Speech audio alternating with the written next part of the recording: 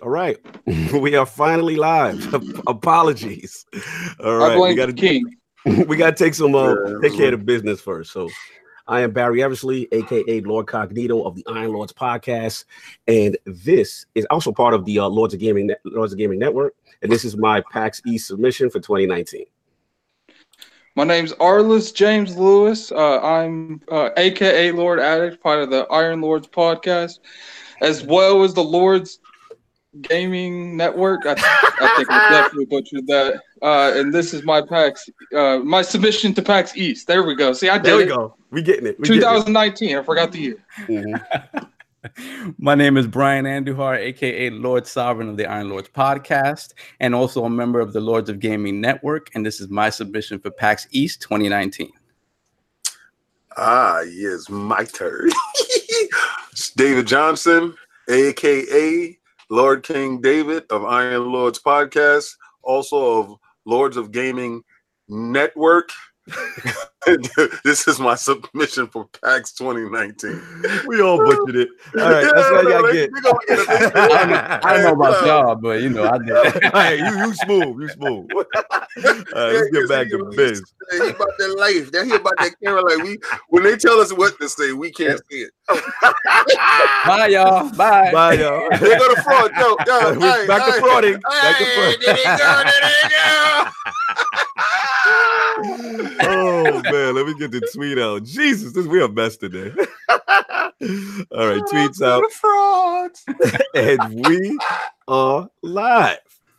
All right, welcome to the Iron Lords podcast, episode 94.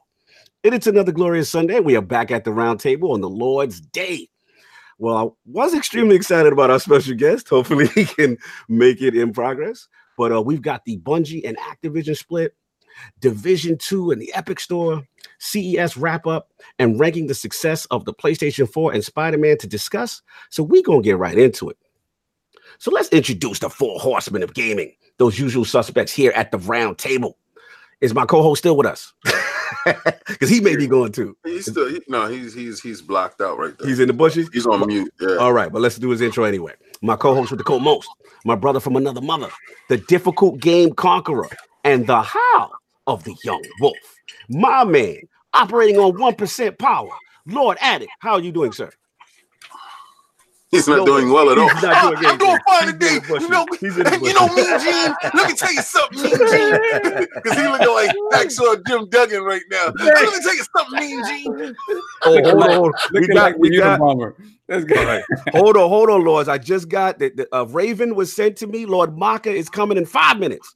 Okay. No doubt. But we're going to still do our intros. And of course, we have our most technical gaming Lord, the solo gamer who lives for the single player selfish experience, and also the Southstradamus, Mr. Offline Profile Illuminati and Lord Patreon of the Iron Bank. My man, Lord Sovereign, how you doing, sir? I'm good, chilling, man. Doing very well. I'm Lording and frauding. Yeah, I'm always frauding, baby. That's it. That's what you get from me. Yeah, this is another week. This man has not played me in this game that I was forced to download. That I was forced to like. I like this game actually, and it's like being left at the altar. You understand? We got dressed up. We was ready to get married and all this, and this that dude changed just my mind. out of town on me, man. Like I'm standing there holding. I'm like, what the deal? You're absolutely right. I don't take anything away from you. Shut up, bro. The only thing I played this week was that Resident Evil 2 demo. Brother. Let's talk about that demo. Yeah, tell me about that demo. Let's talk about that demo. Mm-hmm. So I played it 3 times because I went and played it on PSN, Xbox, and on PC. So every time I got a little further because I knew what was in front of me. Mm-hmm. Yo, that game. For me, it's just the fact they got back, just like Resident Evil 7 did. They got back to real survival horror. When you're walking through this very tight corridor, there's no light around you, only your flashlight, and zombies come out at you. And then the thing about it is, they come out at you, and you can't ever be sure how many shots is going to take somebody down ever. Right. Yes. So you have to either choose to fight or run, which is That is survival horror. You're not going to be murdering everybody. And And just the fact that you have to, like, when it comes to aiming and stuff like that, if you're not stationary, your shots don't do any sort of damage. It's funny you said that, Saul, because I'm so used to like aim assist in Resident Evil, and I'm like, why am I missing so many shots? You'll shoot right past the slither of his head, right past his ear. I shot a dude ear off one time, like by shooting. The hit detection on the head is crazy. But I also noticed this, right? And I think it's probably intentional, that the pistol is made to feel weak. Yeah. Yes. Right. Like you don't feel secure with it. Like normally in games when you get a pistol, it's a zombie game. I got these dudes. And I got the pistol. They gave me plenty of ammo. I found plenty of ammo. And I'm like, yo, they give me a lot. I'm gonna make it real far. No, when it takes 10 shots to drop a zombie, and you hit him in the shoulder and you tearing up all parts of his face until you can splat that head. Sometimes it's 1 shot for the head. Sometimes it's like 4 shots for the head. Depending on if you can crack that cranium. But but the thing is that doesn't necessarily ensure the kill either. I blew somebody's head up and he was laid out and I'm like, okay, he's done. I went into a room, came back, and he was there ready for me. I'm like, wait, he was respawned though? Said, no, it was the same dude. With the head off? He wasn't completely headless, but the top of his head was gone. Oh, okay. Wow. It's funny you said that because I had the same issue. Like I would body somebody, you empty the clip, and then you walk past, you think it's good money, and then they're still coming. It adds extra level of tension to the situation. So I'm with you on that. Even with the shotgun to the head is not guaranteed. I also got a question. Like, has anybody got the hack out? Because it seems like the whole game is there if you just keep going past that 30 minutes. I heard what they did. They managed to not do that. They set a cutoff point for the demo, right? Oh, okay. So if once you play it like whatever 2 or 3 times, you know what to do and you run through it and you actually finish the content of the demo, it's going to shut you down regardless. So I don't think it's in there. I'm sure I want to know if somebody found out the fraud way. Hey, let's get this fraud way. But I have to say, hey, what's up? So happy, man. I am so happy you made it, man. Thank you. My apologies. My alarm just didn't go off. I don't know. I literally woke up like 40 seconds ago. It's great. No worries, man. No worries. So happy to have you, man. So being that you're in the realm, it's only right we give Lord Maka that proper introduction like the Lords do. Are you ready, sir? I am very excited for this. All right, here we go.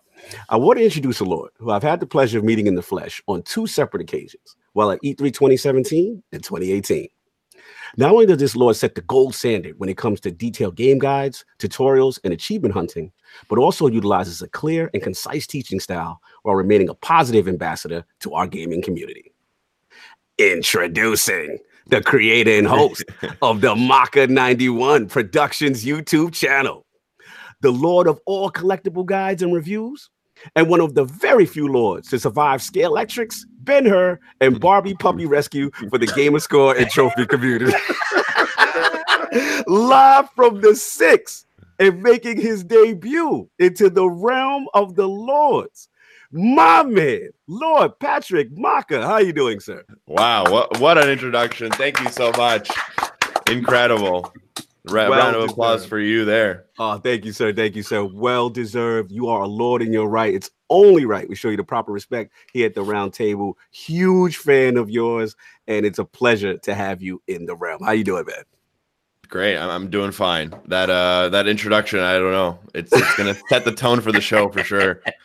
We set the tone, man. We set the tone. So literally, you just read us in progress. Was up to Lord Solve. We're doing his intro, and you were talking about the Resident Evil 2 demo. Did you get a chance to play that a little bit? I played it yesterday. I got a new computer, so I decided to kind of test out the new hardware and run it on there. Put everything up to max. Oh man, that's a demo if I've ever played one. Yeah, it's great. It's fantastic. Spectacular, man. So, have you got any other comments on it? I mean, at first I thought I was going to be really pissed off with the 30-minute time limit and the fact you can only play it once. Again, but you can get around that if you have multiple accounts and stuff like that and different systems. But I think it's you get just enough to have your mouth watering for the next 2 weeks. Like it really is. There's so much. It feels like there's so much Sovereign, more. you know what I think? I think only that demo would have got away with that. Like only that game, because they knew the product was supreme, and they knew like, let's just give them a taste of this. True. That's true. And because let me tell you something, I couldn't hit pre-order fast enough. I couldn't hit that fast enough. I looked at my backlog. All that fraud stuff that I said last week. I ain't buying no game. I ain't gonna wait. Nah, brother. I played that demo. I was like, it brought it all the way back. But you know what it is, King? I just want to jump in real quick. It also, I like the segments where you go from action and then you go into a dark segment and he pulls the camera out. It really gets you into that tension atmosphere. And I'm like, man, this thing it's still got it, man. My daughter saw the zombie mouth. When you get to the part and you open the zombie mouth in his mouth, and there's like splash at the side, and my daughter said, whoa. and like ran out the room. I was like, "Oh, this is really good." Got her almost throwing up. I'm just like, I like the fact he was dropping F-bombs. I was like, "Oh, let's go!" Yeah. And like you said, like it's not like a remaster, just like they really reimagined a lot. Why the black dude was super ashy though? This is the question that I want to find out. He's bleeding out. He was really he needed a transfusion. I like what he told you. He's like, when you see one of them, don't you hesitate. I like that. But he wasn't looking at you like. I'm like, why does he look like he displaced though? Like, I said the demo fine, but my man is ashy as hell. Oh my God! When I finally got the knife, I tried to freak it like I did in Resident Evil 4, right? Because in Resident Evil 4, what you would do is just you pop him in the kneecap, drop him, hit it, drop, then kick him or hit him with the knife, and then you can pretty much spam them. No, that does not work here. Not at all. Not at all. So anyway, we of course that's all you've been playing us off. That's just been Resident Evil. That's pretty much it. Oh yeah, I downloaded Outrun for the Switch. That was little throwback. Nice. All right. And of course, we have the Incredible Hulk of this, aka the Excess Gamer. Ooh. The Lord of Combat Sports, who is a man of his convictions, demands nothing less than that premium experience. It is the leader of the Fraud Alert movement. Ooh. Beloved Lord King, how you doing, sir? This week, the level of, how can I say, like information, because it was a point where we was picking out our topics for the show, guys, and we're literally got our topics, and I said a fraud topic, and I was like, I don't know how the success of the Switch is doing with no true exclusive. I was just messing with the chat, and then I think it was like Thursday. We got bomb after bomb after bomb news. And I love that part. I love when there's so much to pick and choose from that the content of the community, you can always find something else in somebody else's channel on a topic that you're not going to do. So you can just run over to Ryan's channel, or you can run over to Dealer's channel, or you can run over to Brap's channel. You can run over to anybody's channel and get a wealth of information, so it's enough to go around, so you're not getting regurgitated stuff by going to other people's channel. I love that part because I was anticipating looking at how the community dissects all this new information. Correct. Now with that being said, I played this week back on Destiny because of the new lab was open up, the new armory was open up, and trying to do the quest line. I think that's for the last word or something like that, what we're trying to do. I finished the Tomb Raider. Oh wow! How did you like it? How did you like it, brother? I'm gonna have to boycott award shows because let me explain. Right, award shows focus and highlight games that are already in the know, that are already there, that should get achievements for the excellence. But then there's other games that are equally as excellent in that space. Because hold on, slow mo giving you the side eye in the chat. I don't know. Yeah, you giving me the side eye. If you're not a Tomb Raider fan, then it's not going to go with you. Like it's not going to resonate with you. I'm a Tomb Raider fan. I've been playing Tomb Raider since its inception. Like every iteration of Tomb Raider I have purchased, I have played. Some has been up, some has been down. But these the last remakes on them, I've been along with it. I think they're taking it into a nice space. I'm loving to see Laura grow into the woman that she is going to be later. Because remember, we got a finished, polished Laura back on the PlayStation, was doing this thing in the beginning. And this Laura is her learning to be that Laura that we had already. And it's so beautiful. And the 4K, I'm like, man, this game, but for it not to get any type awards, of love. Yeah, I hear what you're saying. Yeah, it's tough, King. It is tough, man. It was such a good year, you know. But I hear what you're saying. It's like to not get nominated. You know how I feel about Destiny music, so I'm with you on these subjects. But I feel it. And then so Assassin's Creed Odyssey. I'm in the stages of, you know how you play a game, you're waiting for the hook to get into you. Like I go in and I start to fall asleep playing it, and I'm like, okay, I'll wait for the hook to come. I go to the next spot and I start it up. So hopefully this week I can get that done. Played a lot of indie games. And I played the Resident Evil demo. And it was love. It made me, after I finished the demo, I had so much Resident Evil thirst. I went back and played the remake of the first one. Wow. Yeah, I downloaded that again. I need to get my you guys got the fever. That's good. Yeah, I downloaded 4 and that in the remake because I need my fix. Yes. But the clunky hold on. The controls of Resident Evil 2.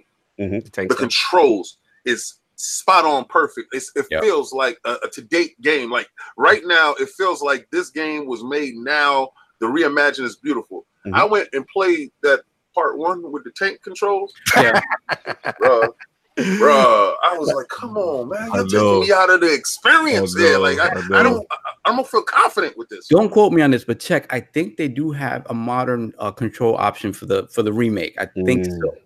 Maka, did you mess around with the controls much, or how did you feel about that? I tried to play on PC, and I'm not a PC player, so it was very interesting learning. They were just clunky enough that I thought it was because I don't play normally on PC.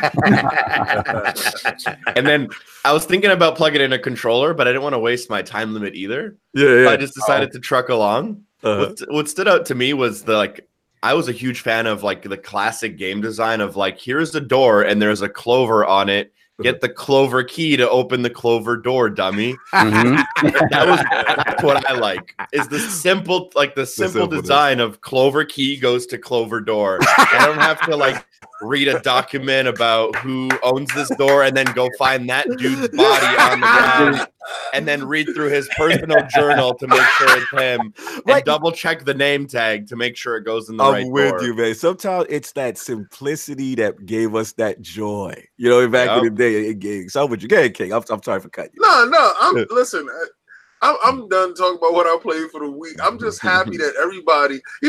It's telling. When everybody that you run across or everybody that's on your friends list either heard about the demo to download it to play it or has played it. And I think that's a game that's going to probably have a 90% sell through in the community. Those numbers should be really high. I think it's going to do well. I agree. Cool, man. So you've been playing a lot. That's good. So, and of course, we have the Lord of the Cooperative Experience and Gaming Ninja himself, the Shinobi, Lord Cognito. Spreading that realness in the realm of the ILP, not telling you what you want to hear, but what you need to hear. So you guys pretty much nailed it. I mean, same thing. Resident Evil 2 demo, fantastic, man. It really brought the feels back. Loving the tension, loving the scary. It's a completely reimagined game. I didn't think I would be as excited as I was about it, to be honest. You know what I'm saying? So I was happy, you know, they did what they did. I did a little bit of the Destiny Forges as well. And obviously we're going to talk about a lot of Destiny today. But so now that we've gotten into what the Lords have been playing, I want to start off with Lord Maka. His video game system history, his journey to YouTube, and what eventually led him to become one of the best collectible guide and content creators in the game. So let's start from the beginning, Lord Maka. What were some of the first video game systems you had, and what got you into gaming? Yeah, so I remember like growing up, I didn't have it, but my friend had an N64, and back in those days, if your friend had a system, you basically had it too. Yeah. So I'd be at his house like, I don't know, 3-4 times a week playing N64. We'd play a lot of GoldenEye. We'd play a lot of Mario Kart. Diddy Kong Racing was probably the game I played the most, like as a young kid. Nice. And then going into like my 6, 7, 8 years old ages, we got a computer, and my parents found it appropriate that I could play Doom and Duke Nukem. Woo! So salute to the parents on that one. Yeah, I took that and ran with it and played a lot of those games. And then eventually I got my own N64. I got addicted to like Diddy Kong. Nice. Then I got a Dreamcast. That was one of the few people. One of the 8 people. No. We got to put respect on Dreamcast. I got to I love the system. Yeah. I got to back you up one time on 64. Now, what about, I don't know, maybe you weren't into wrestling at that time. Did you at least try the wrestling games of the 64, Maka? I remember them existing. I don't remember if I played them or just like saw them at the store. Listen, he would know if he played them. He would know Black Mouth. So he would know if he played them. No, that was the GameCube. GameCube had the problem with the black. Remember? It was 64 was the Aki wrestling games. Okay, so 64 was good. It was the GameCube wrestling game. Like, they had the black mouth. Yeah, they open their mouth and like we call it black mouth Maka. So they open their mouth and like it's like they're soulless. There's no soul in their mouth. Just a void. Yeah, that's what we call it. Affectionately call it black mouth. Void mouth. Yeah, exactly. So then you went to the iconic Dreamcast. Yeah, Power Stone. I got blitzers on my fingers from that. NFL Blitz. I remember smashing the buttons so hard. Crazy Taxi. Always got to pay homage to Crazy Taxi. Crazy Taxi. That was my game. Yeah, you brought it 4 times on the Switch. Maybe I did. And the Dreamcast Classic that everyone lost hours on, the demo disc that came with the console. Yeah. You played a little bit of the fishing. You played a little bit of that like weird ass dolphin game. Yes. Yeah. So Echo the Dolphin. That's the one. Yeah. Yes. Yo, let me tell you, shout out to Stigger in the chat. Original Next Level Gaming said Maka knows his gaming Dreamcast for life. Absolutely. Was a crazy underrated console. I have only good things to say about it. I honestly didn't even look into like some of the reasons it didn't do so well. So maybe it was ahead of its time because I remember it having like online connection, but who was online gaming in early 2000? Yeah, was it the modem back then too? You had to get the whole setup. You had to call your local city council and get approved. And absolutely. And nobody could pick up the phone inside the house because they hear aliens on the other line. And I remember that time my mother picked up the phone when I was playing on my Netlink, and she said, "Baby, it's aliens on the phone," because it was like beating, beating, beating.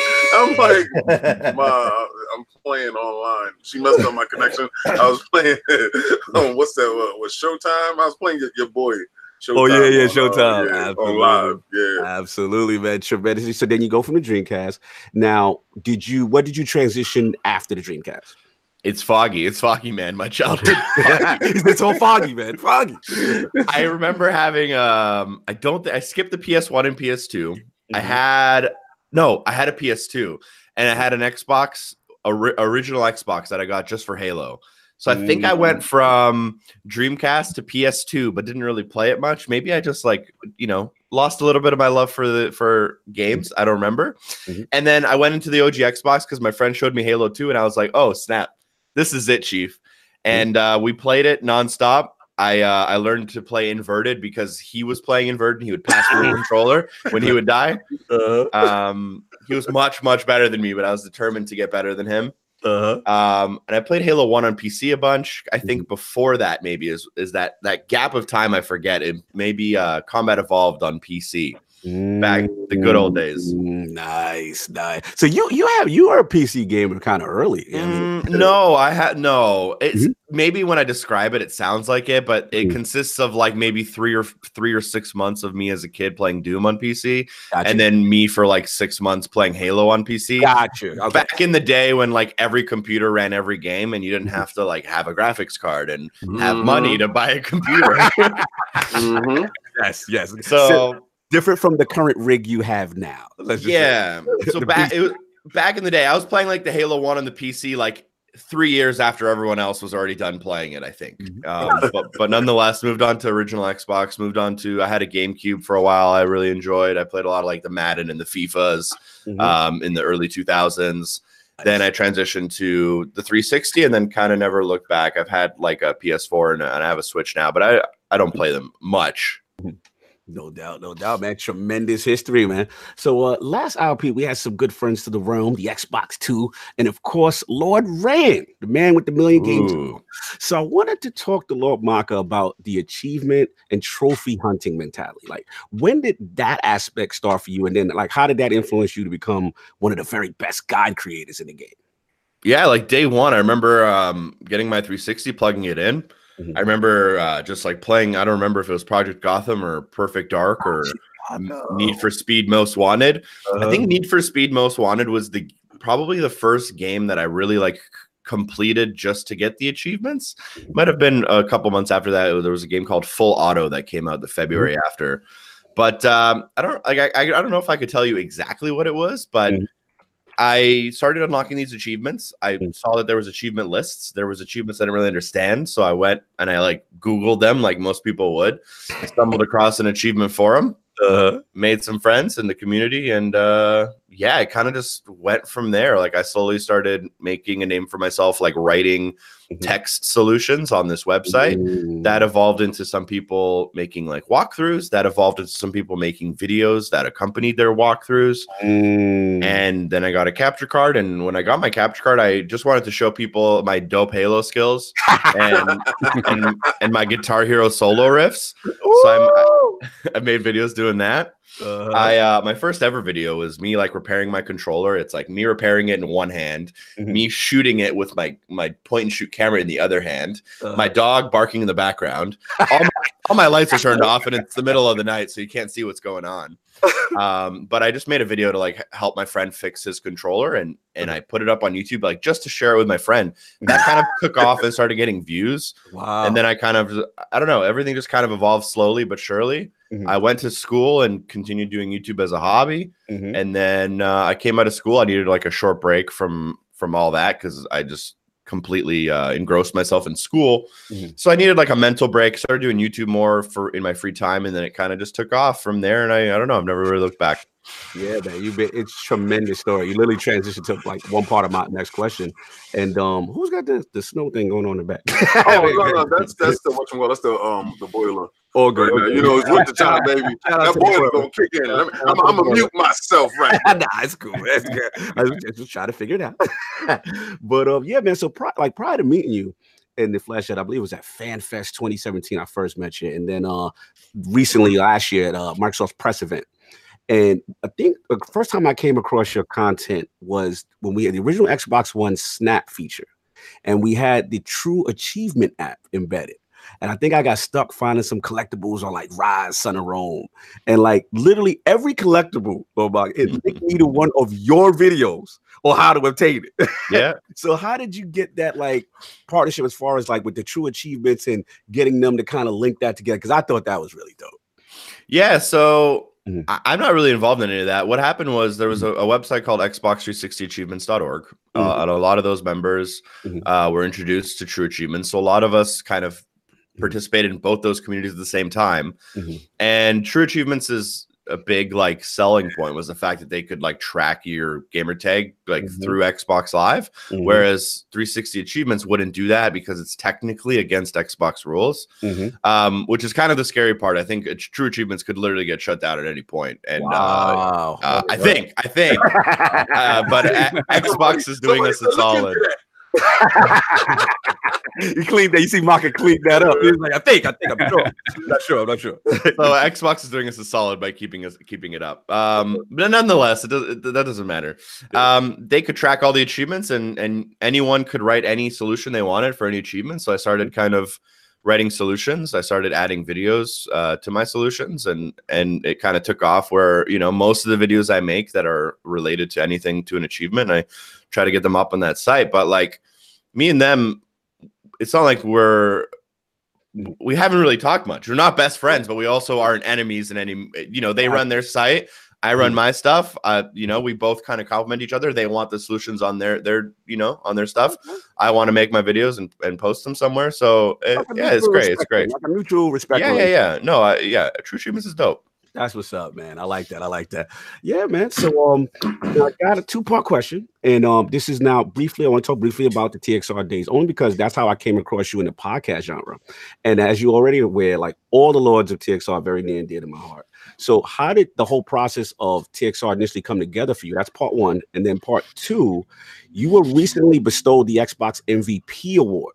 And that was setting you up to like just join this amazing, incredible group of these community leaguers. So tell us both about those processes, the TXR thing and then the Xbox MVP.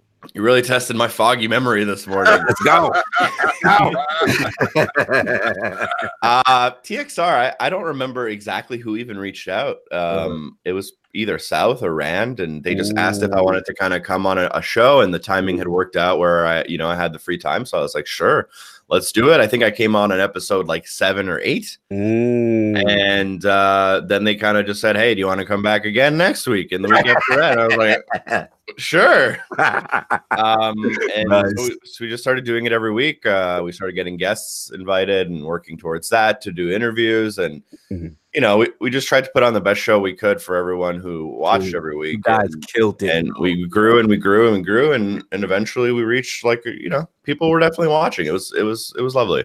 Absolutely, man. You guys, I consider it one of the all-star teams of getting together for the Xbox community and just gaming in general. Very knowledgeable, learned a lot, man. Love that show. So I'm definitely glad that at least we got a good run, you know what I mean, with you. Yeah, I think the guys wanted to bring it back. I won't be participating, but I hope it goes great for them. I hope people love the show again. Absolutely. So let's talk about that Xbox MVP award. How about that? Let's get into that. I don't know. I got nominated. Someone decided to put my name in a hat, and someone drew my name out of that hat, I guess. I got an email from Xbox saying, congrats, you won this award. Or we'd like to consider you for this award. Let us know what you do for the community. So I explained how I make videos. I explained how I, put out tweets about new features and how I've worked with Seagate, which is a company that Xbox is close to with the hard drives, and just kind of explain my history with Xbox, and they decided that I should be awarded the award. So it came in the mail, and I get to go to Redmond to see the campus in March. Yeah, it's pretty dope. Wow, that's dope. Dope. Have you been to the campus, or is your first time? I've been to Seattle. I have not been to the campus. No. Wow, yeah, I'm trying to get to go there. We're trying to get to go there this year, man. That's definitely on the bucket list. So I expect pictures of the full report. I'll take pictures of what I'm allowed to take pictures of for sure. No doubt, man. Salute. When you're in there, I want you to look up at that sign that says Anaconda Private. I want you to right in that room. Just peek in the folders. No doubt, man. I got a silly class question for you. The science behind the Maka name, the P91, and who is that female voice that goes on all your intros, Lord Maka?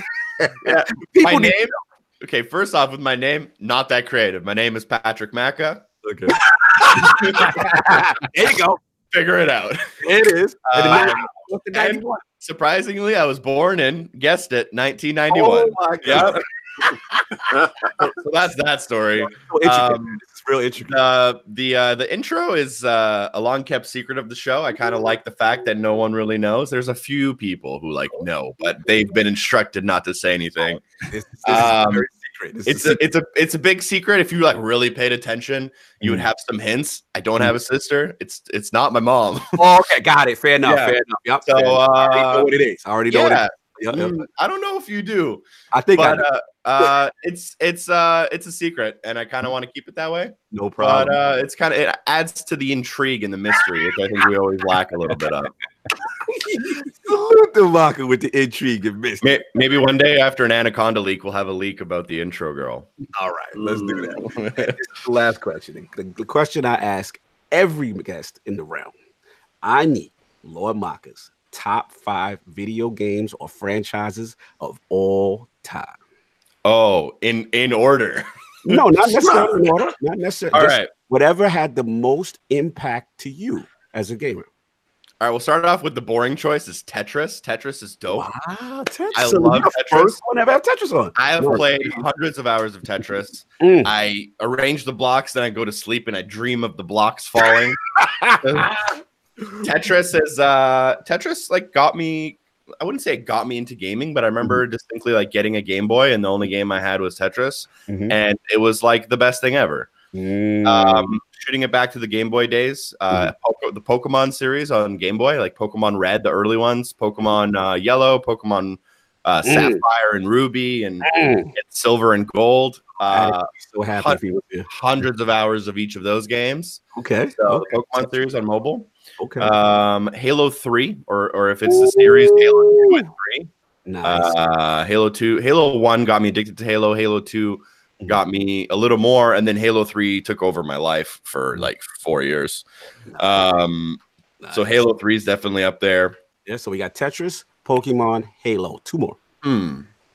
It's a good question. I don't know. It's a game just for you that had the most impact. I'm going to look back on this moment and be like, how did you not say this? Trust me, when you come back, if you come back, I will definitely remember this list. Shot of redemption. Okay, cool. Give you a chance to revise, but just on the spot. 2 more. Probably the Trial series. I don't know if you guys are familiar with the little motorcycle game. Yeah. Okay.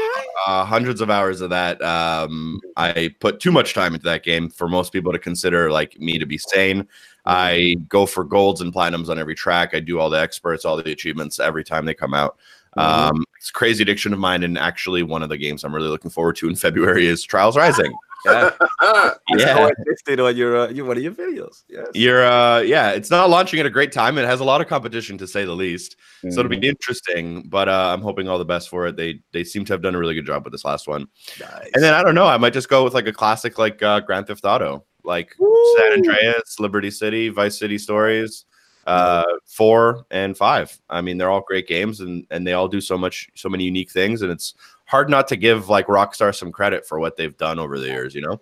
Yeah. Absolutely. I have to say, man, shout out to Lil Maki. He's got one of the most unique lists. I think normally people fall, not saying there's anything wrong with it, but most people fall into the Zelda, the Marios, that kind of thing. Yeah. I never grew up playing those. I mean, Super Mario 64 was like a huge game for me, but I don't know.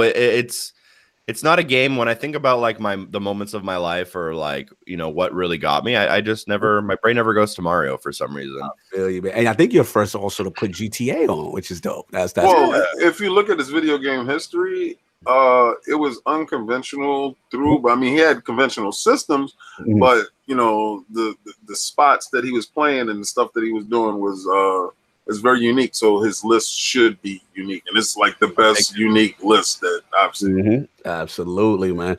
All right, man. Great list. So we're gonna get into the poll results. So last week's poll results are in, and the people have spoken to the question: when compiling all of the latest rumors regarding Microsoft's next generation approach with the Xbox Scarlet family of consoles, do you think this multifaceted strategy will be too confusing to the casual gamer? The winner at 64% of the vote was the no. The Xbox One X and S proved that gamers understand different SKUs group. Coming in at second place at 18% was the yes. 2013 all over again. Microsoft has not learned their lesson with messaging group. Also tied for second place at 18% was the buy Anaconda don't want none if it ain't got games HUD. Too easy. It's too easy. You can't make that joke and be proud of yourself. Very low hanging fruit. Listen, he was so proud of himself. Shout out to you see the joy in his voice as he read that. Yes.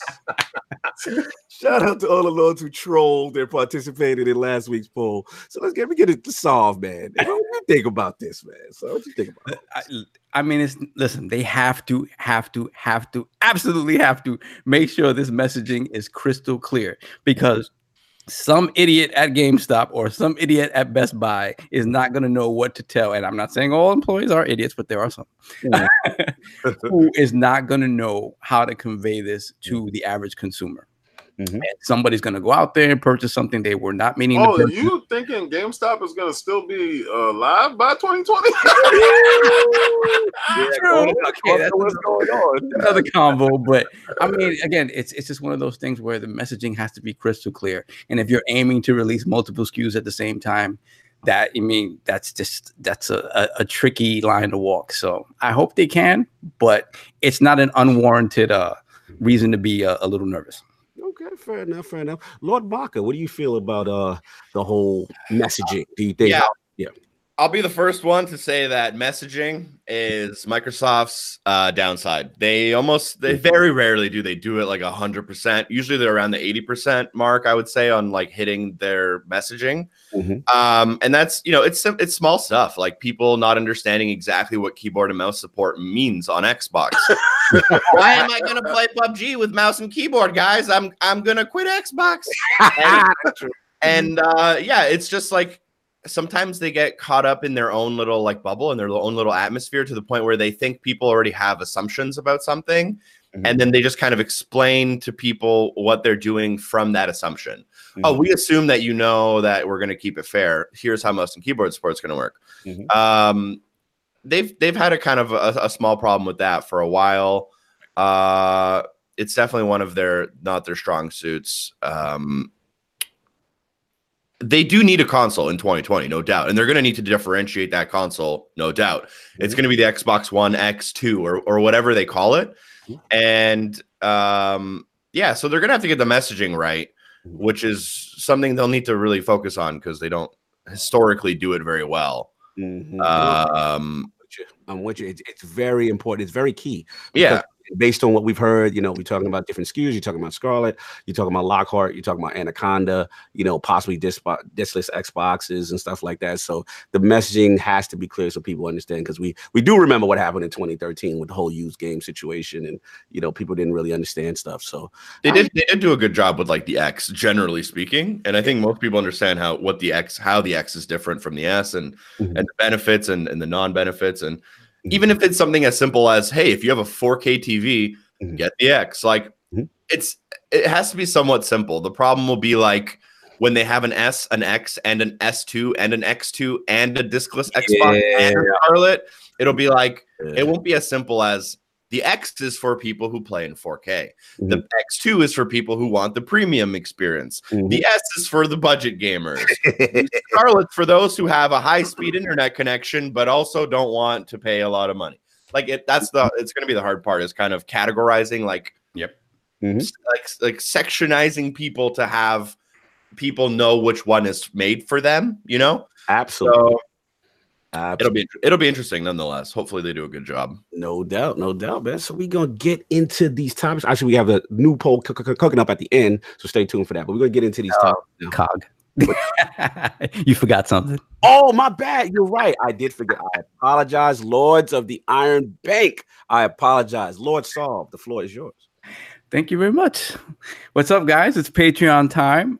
As you may recall, at the beginning of December, I had said that we were going to make some changes to the Patreon. And you guys know how we are. Like, we like to be upfront about everything. So I don't want to make any sort of changes and then people sort of be surprised by it. So just let me talk quickly about what some of the changes that are coming to the Patreon are.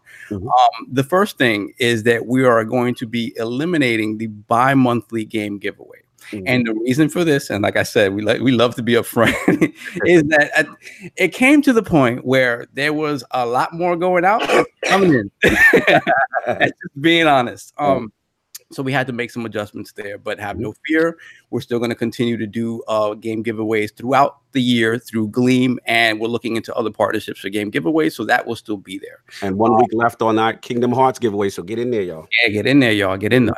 But the stuff that's remaining with the $10 giveaway, the $20 giveaway, and of course the Teespring giveaway is still all in effect.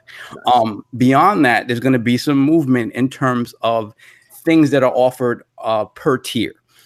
So basically, when we put in all this stuff for you guys to force us to play certain things and do certain things, it didn't really move the way we wanted it to. Like, we want you guys to force us to do this stuff.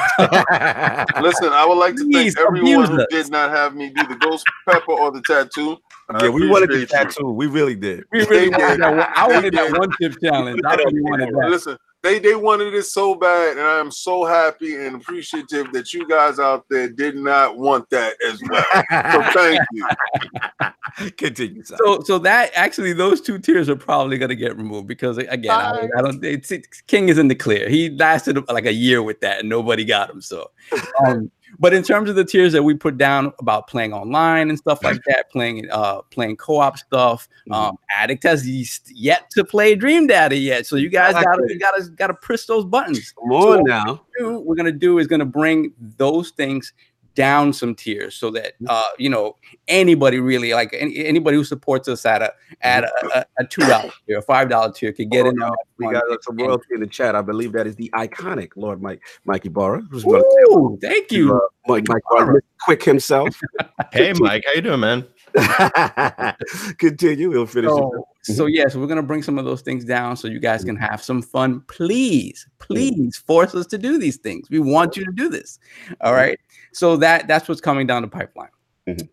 So with that said, let's get into our thank yous. Yes, please. And our giveaways. Sure. So let's start out with Lord Javier Medina, a new Patreon subscriber. Thank you so much, Lord Javier, for the support. Followed by Lord Corey Lydick, Lord Whiskey himself. My man Whiskey. Lord Fireball. Yeah. There's an interesting E3 story behind that one. We won't do that on. We will not be talking about that. What about Maka? It's a funny one. I'll tell you off. Yeah. I can assume. I continue. Followed by the PlayStation Bra. Thank you, my brother. Then we have Lord Kareem H. Thank you for your support. Thank you, sir. Thank you, sir. Lord Slow Mo Backslap. Wow. My man, Slow Mo, baby. I love his icon. It is the best. I don't think he can change it now because it is perfect. It's absolutely perfect. He just needs some spit flying from the mouth. Actually, in our Discord, and he renamed it Lord Slow Mo of the Slap. Continue. Then we have Lord Chris Williams, aka Fastback 6768. I believe is in the chat today. Thank you. Yes, my man is always there. Followed by Lord Ahmed Hernandez. Thank you so much for the support. Yes. And then of course, the Lord of xCloud himself, Bill Stillwell. Thank you, my man. To Bill Stillwell. He not only he's a good guy, he is an absolute hilarious follow on Twitter. Yeah, he is. Lord of the Platform team and now Lord of hopefully the Project xCloud. Please follow this guy. He is a great guy, so fun, and can't wait to see these guys again at E3. Continue. And we have Lord Twos, Ricky Moore. Thank you so much for the support, my friend. Yes, sir. Thank you, Ricky. Followed by our first Patreon subscriber, Lord Michael Lugo, Monkey Punch. Always first in our chat. Always first. Always first. Yes. Man, first to kill you too in PUBG. Shoot you right in the back of the head. Continue. Followed by Lord Sammy Prescott, I believe also a fairly new Patreon subscriber. So thank you. Thank you so much for everything. Yes, sir. Brethren to the realm, Lord Jay Fonzarelli. My man, Jay. Combat talk. Yes. And followed by the king of the stream team, Lord Snaldo. Yes, the PD. That's our guy, stream team lead. Next up is Brethren from the Cradle to the Grave, Lord Loaded Pixels. Yes, Camara. Salute. And of course, the man with every ILP color wave ever invented. You already know who it is. Lord Cat Daddy Fat Stacks. What's up, my man? Love that man. Love that man. AKA Lord Sovereign's second identity. Yes. And last but absolutely not least, Lord Death Singer. Oh, that's much, my brother. He's missing in action right now. I guess he's in there. No, I'm talking about he know where he's supposed to be. Oh, okay. He's playing these games, but it's all right though. Continue, sir. All right, so let's Hogue, my man Hogue. Lord Hogue is in here. Yes. Woo! Do we have the virtual Lord of legality in the realm? I don't know. Is it using this microphone? You're good. You're good. Lord Rick Hogue of Hogue Law. We are right on time, man. We're just finishing up some Patreon duties. We're gonna get right into this topic, man. So just hold your seatbelt, man. Awesome. Thank you, sir, for joining. So let's finish this up. All right, let's finish this up. So we're gonna get into our $10 gift card giveaway. All right. I would do the drum roll. Yeah, the drum roll. Addict's not here to be annoyed by it. And the winner is Lord Chris Williams, Fastback 678. Congratulations, my friend. Congratulations. While we pay the bills. Thank you, sir. That's right. Go buy that Game Pass. That 1 month of Game Pass. Yeah. $1 for your first month. Oh, there it is, baby. Gotta make you holler, baby. Let's go. Let's go. All right. So the winner of our $20 gift card giveaway is Lord Cat Daddy. Oh my God! They're gonna say this is collusion. They're gonna say it's collusion. It's collusion. Cat Daddy getting that Game Pass, baby. Let's go. At its finest. No doubt. All right. And last but certainly not least, the winner of our Teespring giveaway. And just to reiterate, guys, on Teespring, I believe, don't quote me on this. I'm a little lost here. But I think it's $25 or $35 max, something like that. Okay. But you don't necessarily have to get a t-shirt, anything on Teespring. The only thing that probably is omitted from this is the hoodie, I believe. But everything else, go get them leggings. You want them leggings out? Whatever else you want. Yo, listen, when you post, I want you to post with your leggings on. I'm done. Continue, Lord. Stop. All right, and the winner of our Teespring giveaway from January 2019 is King of the Stream Team, Lord Snaldo. Go get them leggings, baby. Very, very voluptuous. Yes. Get the red leggings to go with the red shirt. You're like, ooh. And once again, thank you guys for all of the support. As I said, those changes will be forthcoming little by little. They'll be trickling down. I've got to change a lot of language on stuff and stuff like that. But if they're definitely forthcoming. So again, thank you so much for everything you guys do for us week over week, month over month, which greatly appreciate it. No doubt. Oh, Beatmaster's in the chat, my man. Thank you, Beatmaster. Yo, we gonna get into these topics now. Lord King, I gotta apologize. No, I know what you're gonna do, and it's fine. I sidestepped the Hogue, man. I appreciate you. Thank you, sir. We have Hogue in the building, and I definitely wanted to address this. So obviously, we know the biggest news right now, the hottest topic that Lord King picked, is Bungie leaving Activision, and pretty much it was set a cataclysmic effect. It was a megaton this week. Everyone was going crazy, and my man Lord Hogue put out one of the best. Please subscribe to this man's channel. It's a Hogue Law. He put out Virtual Legality number 13. So, lucky number 13. Lucky number 13. Right on time, man. And you really broke down the legal aspect. So let's get into that aspect. I want to talk, Lord Hogue, about basically the structure of this terminated / amended deal. And as far as Bungie's lawyers being able to retain ownership of the Destiny IP, which a lot of people were surprised about, as well as Activision kind of, there being a lot that clean break between both parties. So let's talk about this whole, just the event itself. What was your initial reaction? And then, the legal aspect, if you can. Sure. Well, I mean, I think, and I do apologize for my voice. I think Lord Cognito knows that I've been getting over a little bit of something over the last couple days. Yes. So you have to put up with a little gruffness from me. But I think a lot of us knew that there was some friction and some relationship issues, perhaps, between Activision and Bungie, which is very normal in entities. This isn't describing any kind of negative ill will or malice towards any particular party. It's often the case when you've got two giant entities that operate differently and do different things that there's sometimes some friction there. So I don't think it was anybody's surprised to find out maybe they were going to separate, maybe they were going to go their separate ways. I think certainly the way it was presented was like a lightning bolt to me. I wasn't aware of something happening, in January of 2019 or anything like that. I would have anticipated it being a little bit closer to the release of any given product. So maybe immediately after Forsaken or something like that, which in the land of corporate bureaucracies maybe is January after a September release. But so it came as a surprise to me. But as you said in the video that I did, which I put together last week, I did take a deeper dive into that 2010 contract that started the whole ball rolling. Yes. And that's a really fun thing to do for folks that are outside of that particular relationship, because we don't often get to see that. We don't often get to see those mega deals between the sides because they're really good about non-disclosure. They're really good about keeping the cards close to their vest.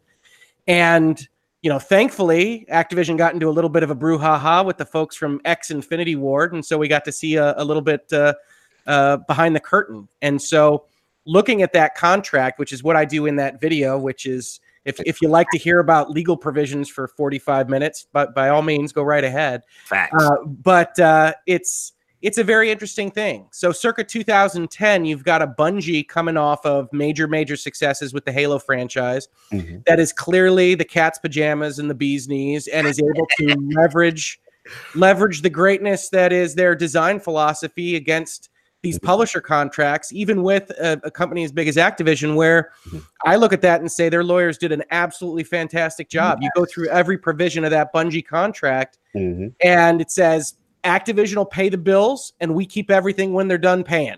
Yes. And that's hold 1 second. Yeah, absolutely. Do you think that the way that their contract was structured was because of that break with Microsoft, and they learned a thing or two going into it, and they went in with the eyes completely open going into it? Because that's going to segue into my other part later.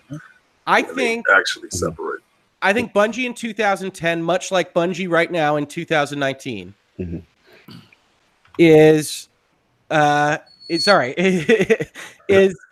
looking at a world in which they don't want to be owned. They don't want their IP to be lost. They don't want to be in a situation where what happened with Microsoft happens again. So they lose Halo over to Microsoft. That was their baby for a long time.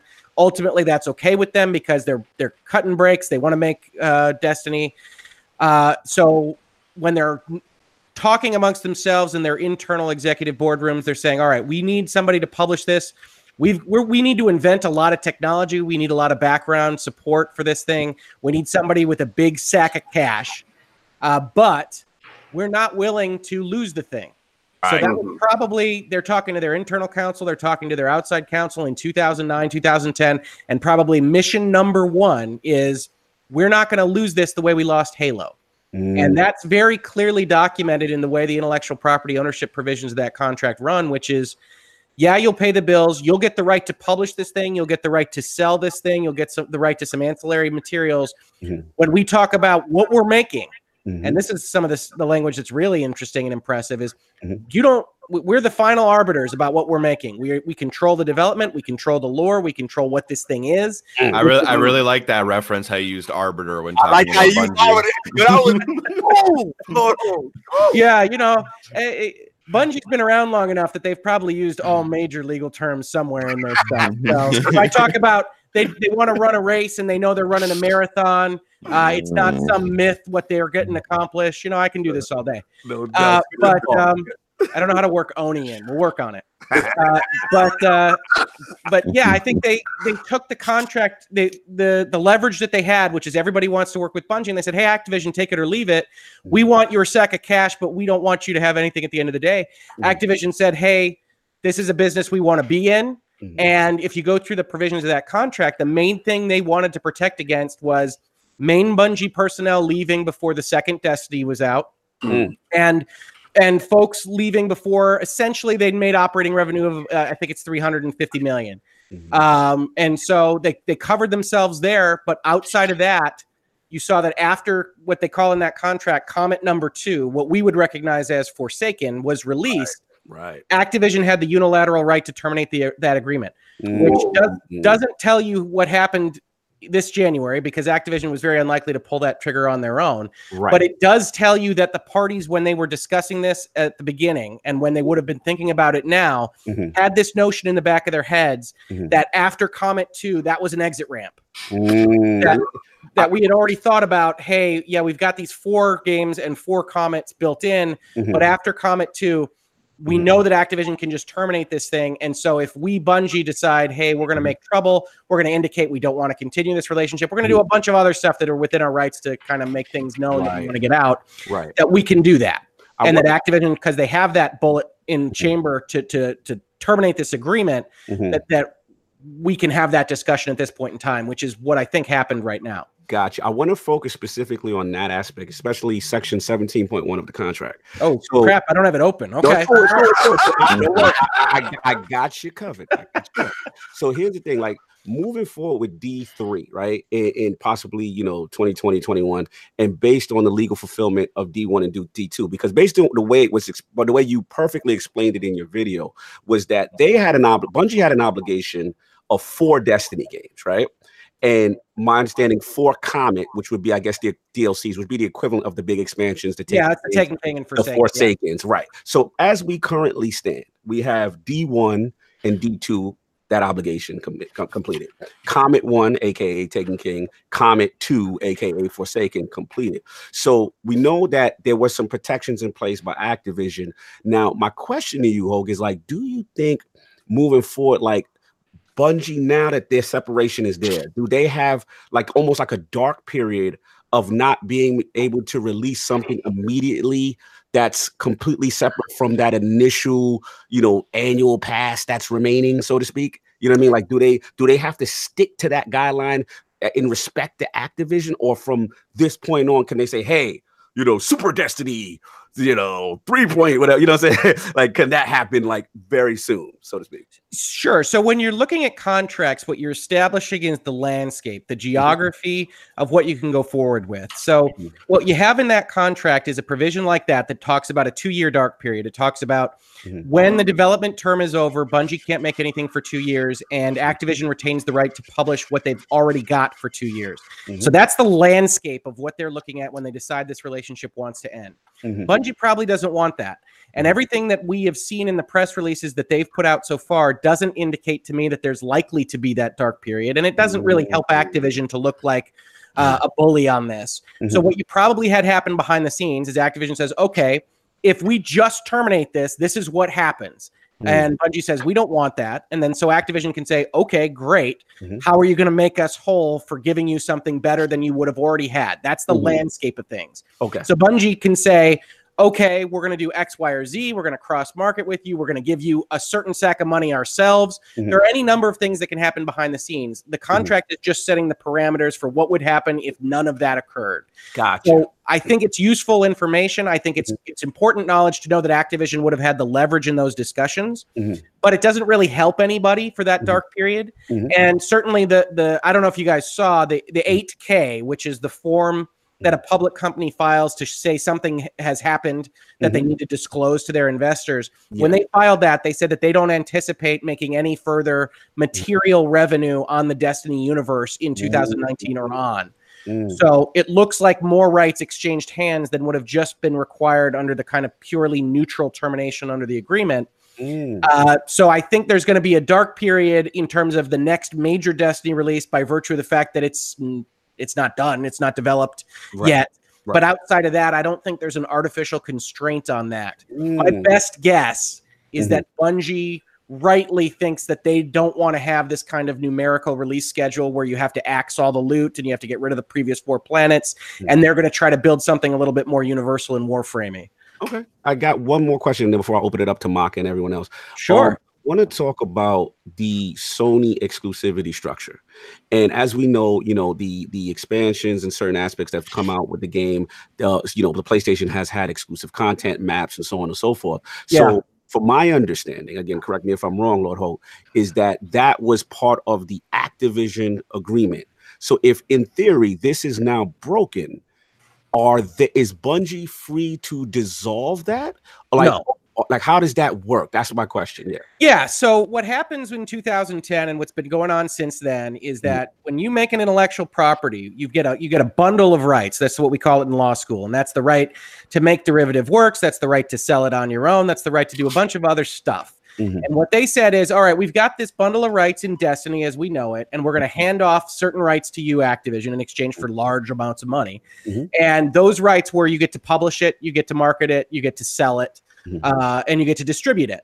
And so Activision says, thank you for those rights. We're going to use those. We're going to enter into an agreement with Sony that Sony's going to give us a bundle of money in order to give them exclusivity on these things. That's a contract that exists. So to the extent it exists right now, that maintains its existence despite the fact that they're ending their own contractual relationship. Now, there could be provisions in those contracts that say, hey, if you lose the rights X, Y, or Z, then we lose the rights and things like that. But Sony probably would have been at the table having confidential discussions to make sure that what they paid for, they get, and there is not a single party involved in this matter that is interested in burning Sony's bridges right now. So Sony's going to keep whatever they paid for. Okay. Now, when you say keep whatever they pay for, through the duration of the Destiny franchise or through the duration of Destiny 2 as an entity? So we don't have eyes on these contracts, but it would be silly for me if I were the lawyer for Bungie or if I were the lawyer for Activision to have negotiated anything more than kind of a property by property license, because that's how you're going to maximize your dollars. So my guess is that this applies to Forsaken, and then it's all hands on deck for whoever wants to pay. Got you. Okay. That great answer. Thank you so much. Let's open it up. Lord Maka, man, let's talk about this thing. Obviously the news. Yeah. And let's talk about the emotional aspect. Like what did you feel when you first heard this news? And just in general, what's your thoughts? So no surprise probably to everyone, but Bungie is one of my favorite studios ever.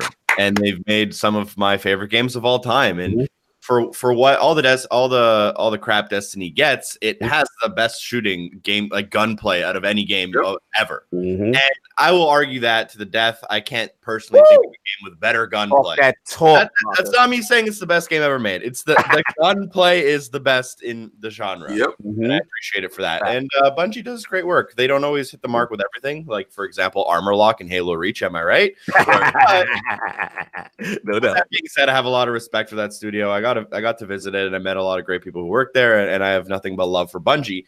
At the same time, everyone seems to be thinking this is like a power move by Bungie, and Bungie initiated this. Bungie's happy. I think Activision is pretty happy too. I don't know. I don't think Destiny is the financial success they want. Bungie stocks went down way before, Activision stocks went way down before they reported this news. Forsaken didn't sell as well as they wanted it to, and Activision was spending a lot of money to keep what they probably felt like was Destiny afloat, even though they didn't feel like it was necessarily coming back, and it wasn't worth it to them. So like, I'm not surprised. At the same time, I do think that like both of the parties are benefiting pretty well from it, and I don't think it's just like a Bungie wins or Activision wins. I think it's probably good for both of them in the long term. And I'm really excited to like see what Bungie can do with Destiny now that they don't have Activision telling them to, make the Jade Rabbit PlayStation exclusive, and smaller things like that, like the Eververse, and it'll be interesting for them to just see what they come up with when they're able to decide how hardcore they want their game to be, what they want their community to play, how they want their community to engage without a kind of extra voice. And unfortunately, I think it's going to take us a long time to see any fruits of this labor. So I think everyone kind of wants to see, we want to see Destiny 3 released tomorrow. It'll be a while before we see anything, but I think it's a good move for both companies long term. And hopefully for the gamers, it's also great. Hopefully Destiny is a fantastic game moving forward. Yeah, fair enough. Lord Saul, I want to just get you from the emotional aspect. Obviously you are not the Destiny head that we are, but how did you feel like, when you heard the news break? I felt I was happy for Bungie, because I think this move puts them in a position where they start to resemble the Bungie of old, where they can, their true vision for this game comes out. That said, I don't give a rat's ass about Destiny. I don't. It's what it is. That is not that's not the Bungie game that I want. But I agree with I think Maka said it. What this allows them to do moving forward with Destiny 3 at some point is that it becomes more of what they had planned for Destiny initially, where it was just going to be this living game that they continue to iterate upon, and not necessarily. So I don't know that we'll see after Destiny 3, maybe we don't see a numbered Destiny for quite some time. And everything's going to build off of the backbone of whatever that game is. So I'm excited for that in that regard. Another thing is that we have to think about how this sort of separation affects what they're doing with NetEase. I know NetEase gave them 100 million other properties. And and obviously Bungie's a very big company. They're not. I mean, they can have multiple teams working on certain things. But it's going to be interesting to see, what they give priority to moving forward. Like within the next 6 months to a year, what do we see more of? But I'm excited for them. I really am, because I don't think they should get. And people talk about Microsoft and them getting back together. I can see maybe sometime in the future, maybe them working on something exclusive together. But I like Bungie being by itself. Interesting. I like that. Also, really quick to go on someone's comment in the chat. You guys asked me earlier about my favorite game franchises. This kind of ties in to Activision as well. Activision needs to focus on a Tony Hawk game. I'm down with that. I'm very down with that. Tony Hawk is an underappreciated franchise that got milked to the bone, and it requires some love and care. No, fair enough. Lord King, I need your feedback here before I bring it back to Hogue. The emotional aspect. Like, what did you feel when you heard this news? All right, so I was in chat with the Lord Addict at the time when it transpired, and my phone just started going nuts. Like, literally, my phone just started going nuts. My Twitter inbox was insane. Is it me? Or do you look at video game partnerships as relationships? And in this whole thing, I always viewed Bungie and Microsoft as two people that got together and it was beneficial. And then they were at their peak. Bungie came with Halo, and it helped establish Microsoft as a gaming entity. And also solidified Bungie as a first-person shooter on console. Like, it can be done. So both of these guys were riding at their peak, and the separation of the two kind of like, it felt like a relationship, like parents split up, and and I'm gonna make Bungie the female in this for this segment, and she goes on and she dates the next guy. Relation. So Activision comes through with the bag, and Microsoft was like, yeah, whatever. I got this girl over here, and 343. We're gonna do it over here, and 343 put out the Halo games, but it really wasn't a Bungie type experience. It was a good game, but really, everybody kept saying, but that Bungie feel though. And then, Bungie went on to do Destiny in the new relationship, eyes wide open, because when she left, she made sure she took her bags and everything with her in the relationship. But did anybody see my man Phil Dominus? Oh my God! Are you trying to say that Phil? Are you trying to say? Phil slid in the DMs with, "Hey, big head," and not saying anything, no more pressure. You ain't nothing, but hey, I appreciate it. Yo, hold on. 2 super chats. Shout out to Mods Gaming, $10 super chat. Thank you, brother. He said, sounds like Bungie was the masters of their destiny. And shout out to Lord Boneslave off GP with the $5 super chat. Thank you, sir. Much appreciated. Continue, Lord King, with the relationship breakdown. And when I saw it, I was like, man, Phil has massively changed a lot of people's views on things, because he was the first one to slide up, like he knew was something. Like, hey, I was trying to share your thing. Hey, just in case, what I'm saying? I'm just letting you know we do appreciate you. Now, going forward, I don't believe Bungie, becomes reacquired by Microsoft or anything like that. I'm not no disillusions of those type of things. But I also understand, as a head of a company,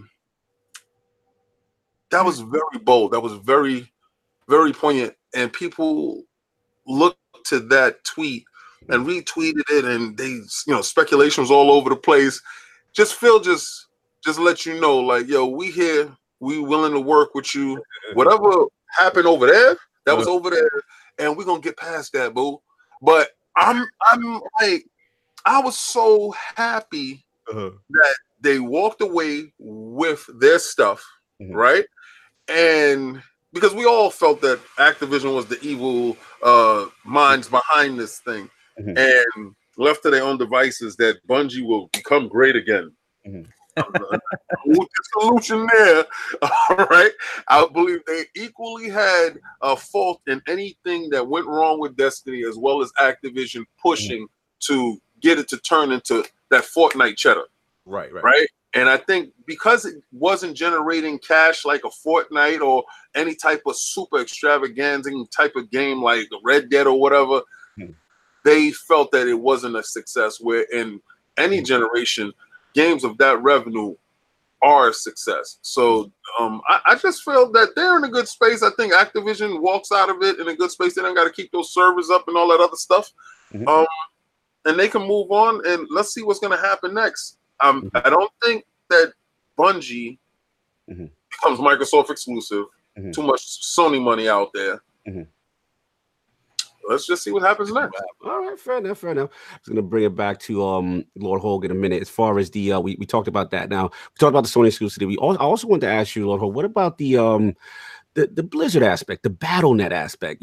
Obviously we know that happened on PC, and that's under that Activision umbrella, as well as the Vicarious Visions and High Moon Studios, that they were brought in by Activision to assist Bungie. So what do you feel happens now as far as that relationship? Does that just immediately dissolve? I mean, we know Blizzard made the statement that operations will continue on BattleNet as is, but like what do you foresee with that, Lord Hogue, in reference to it? Yeah, I suspect that as part of their separation agreement, they talked about how long essentially the back end maintenance will be maintained by Activision. And so that's on BattleNet. I mean, the one thing I would add to the other pieces of conversation that I've heard, sure, go for it. I'm a corporate lawyer, right? So I'm already half evil by DNA. but I look at the Activision relationship as both the good and bad. I agree that I think that Activision had its own notions of what the return on investment should be for a game of this type. I agree that I think it was probably Activision sitting on Bungie's shoulder that took them in a direction for the initial release of Destiny 2 that was probably not the best for overall long-term profitability of whatever this Destiny thing is. But on the other hand, I see things like Star Citizen and other kickstarted non-quote-unquote published games get lost in the weeds without somebody in the back saying, hey, you need to deliver a product. Hey, you need to reduce your scope. Hey, you need to focus on these things. And Bungie hasn't lived entirely on its own in a long time. And so I do wonder whether they want to just be completely free right this second, or whether they are going to be looking for somebody to have a minimal kind of relationship with, somebody with a large sack of money that may or may not be trying to change the entire digital storefront infrastructure and kill Unity at the same time. That kind of company. So I really do think BattleNet's going to stick around. I think that at bare minimum, Bungie is ultimately going to have a relationship with somebody for distribution. Maybe not publishing, but some storefront, certainly on PC. And along with that might come certain amounts of money, certain exclusivity arrangements, and things that make sense. I don't think they're going to be bought by anybody anytime soon. So what you're saying is Destiny 3 is exclusive to the Epic Store. I'm saying that if you're betting against Epic doing anything crazy short of a Martian colony, you're betting the wrong way right this second. Oh, man, this is big. We got Lord Bloody Knuckles in the brown, man. He's a passionate former, should I call you a former Destiny player? I mean, that would be the biggest, because of the fact that, as you put it in the past, I was like, I'm the most passionate. Yes, he's one of the most passionate. Problems hurt the most. Chomping at the bit. He said, Lord Cognito, just get me in here for this quick segment real quick. And I have to get your take real quick, as we got a lot to discuss. It's a big show. But what's your take on this whole situation? I know all right. So my quick take, and before I start that, I want to say, Maka, it's great to see you on here. I'm glad to see you. And Hogue, I'm hearing your lawyer take, because, as you said, you're evil by nature. I love hearing the legality of things. I love that because it helps to explain a lot of what I'm going to break down, what you've already brought up. So one of the things, and this, it comes from a lot of the talking, especially Jason Schreier, who's in a lot of things, we saw what already was coming out from the troubles that Destiny has been having from Bungie doing a lot of the the making from the very first time around and what they were experiencing with Destiny 2. We saw Activision. We lost Bloody. Did we lose him? We lost you, Bloody. Bloody, come back, buddy, come back. Houston, we have a problem. Contract with it. think, There you go. He's back. Bloody, you breaking right. up. Oh, he's dropped gone. out. Yeah, he Hopefully we dropped get out. him back. Oh, You know who jumped in there, right? Yeah. Activision pulled the cord out. You gotta shut his mic off. He good. Bobby Kotick He's spilling just the tea.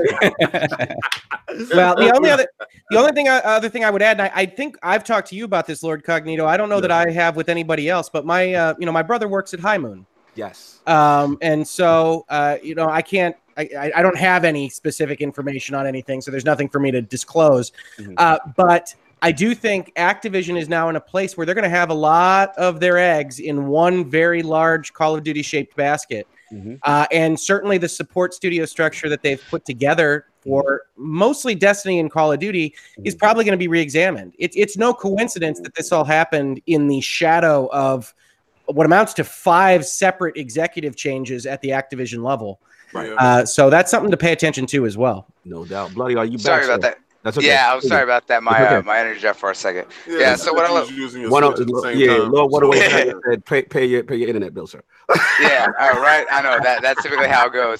But the thing was that we've seen how this goes, and Ho can definitely can agree on that or state, because he knows how the legality and contracts work. And I know I have a couple lawyers in my family, so there's always multiple contracts that go out, especially when you're going through multiple corporations and stuff like that, and trying not to put everything under one single contract unless they can absolutely lock it down with no sort of loss to any one entity at this point. So with Activision and Bungie splitting, it's a good thing and a bad thing. And the good thing for it is that, one, they're going to continue maintaining the servers, because that was one of their biggest holding points for Bungie, was that even in the split, Activision still has to maintain the servers and everything that's going to use to be able to keep that going, to support the player base, both from the console side and all of their players, as well as what they have set with Blizzacti with supporting the people on Battle.net. So that it's not going to affect the PC players too much on that end. And the good thing is that Bungie did be able to keep the IP rights and the publishing rights and everything going on forward. Now, the biggest thing is how it's going to affect the PC players going forward, because remember, PC players did not get Destiny 1, so they were already going in half-cocked with missing a lot of what set the foundation for going into to Destiny 2. And then Destiny 2 being an exclusive to the Battle.net, because Activision were thinking at the time of launching it that they were going to be able to keep that under their umbrella and be able to keep using it as a big moneymaker, because they started to see what it can kind of bring in. Now, we've also seen with the struggles that Bungie has suffered with Destiny 2, because remember in the beginning right after the launch, they were having troubles with Warmind, Curse of Osiris, and keeping up with the basic content structure and stuff like that.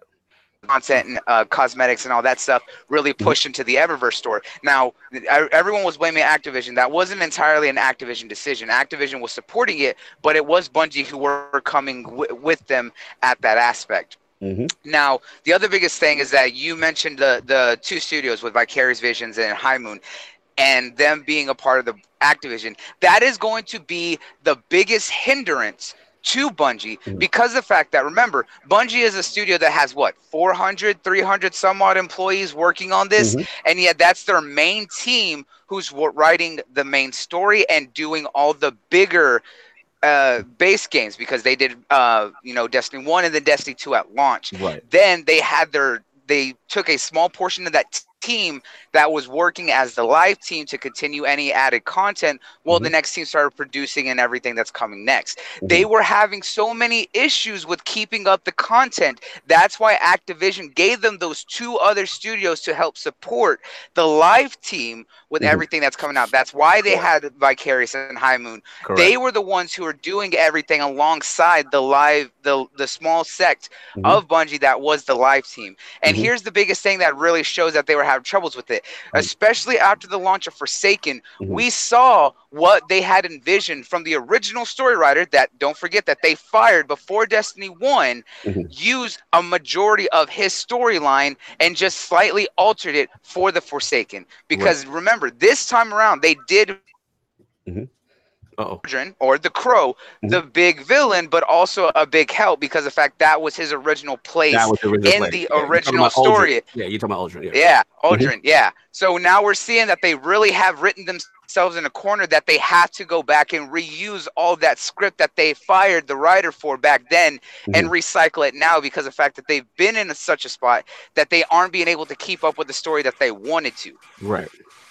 So there's a lot of back and forth with this, and the only thing that's keeping them afloat right now, especially, was that money from NetEase with getting that $100 million. And a lot of people thought it definitely will for a while, but we have to see how they're going to implement it because a lot of people thought it was them buying stock. No, it was a donation and an investment into Bungie that gave them a guaranteed. That gave one of their executives a guaranteed seat on the board of directors with Bungie, and it would be utilized in any form that Bungie saw fit to maintain in either current or future projects. That's the biggest thing. So they can use a portion of that to keep sustaining Destiny and paying their employees and whatever else they need to, whether that goes into help pushing for marketing and anything, if they do itself, if they don't sign any contracts with anyone else, as well as anything else that they're going to need to do to help keep those finances and profits coming in.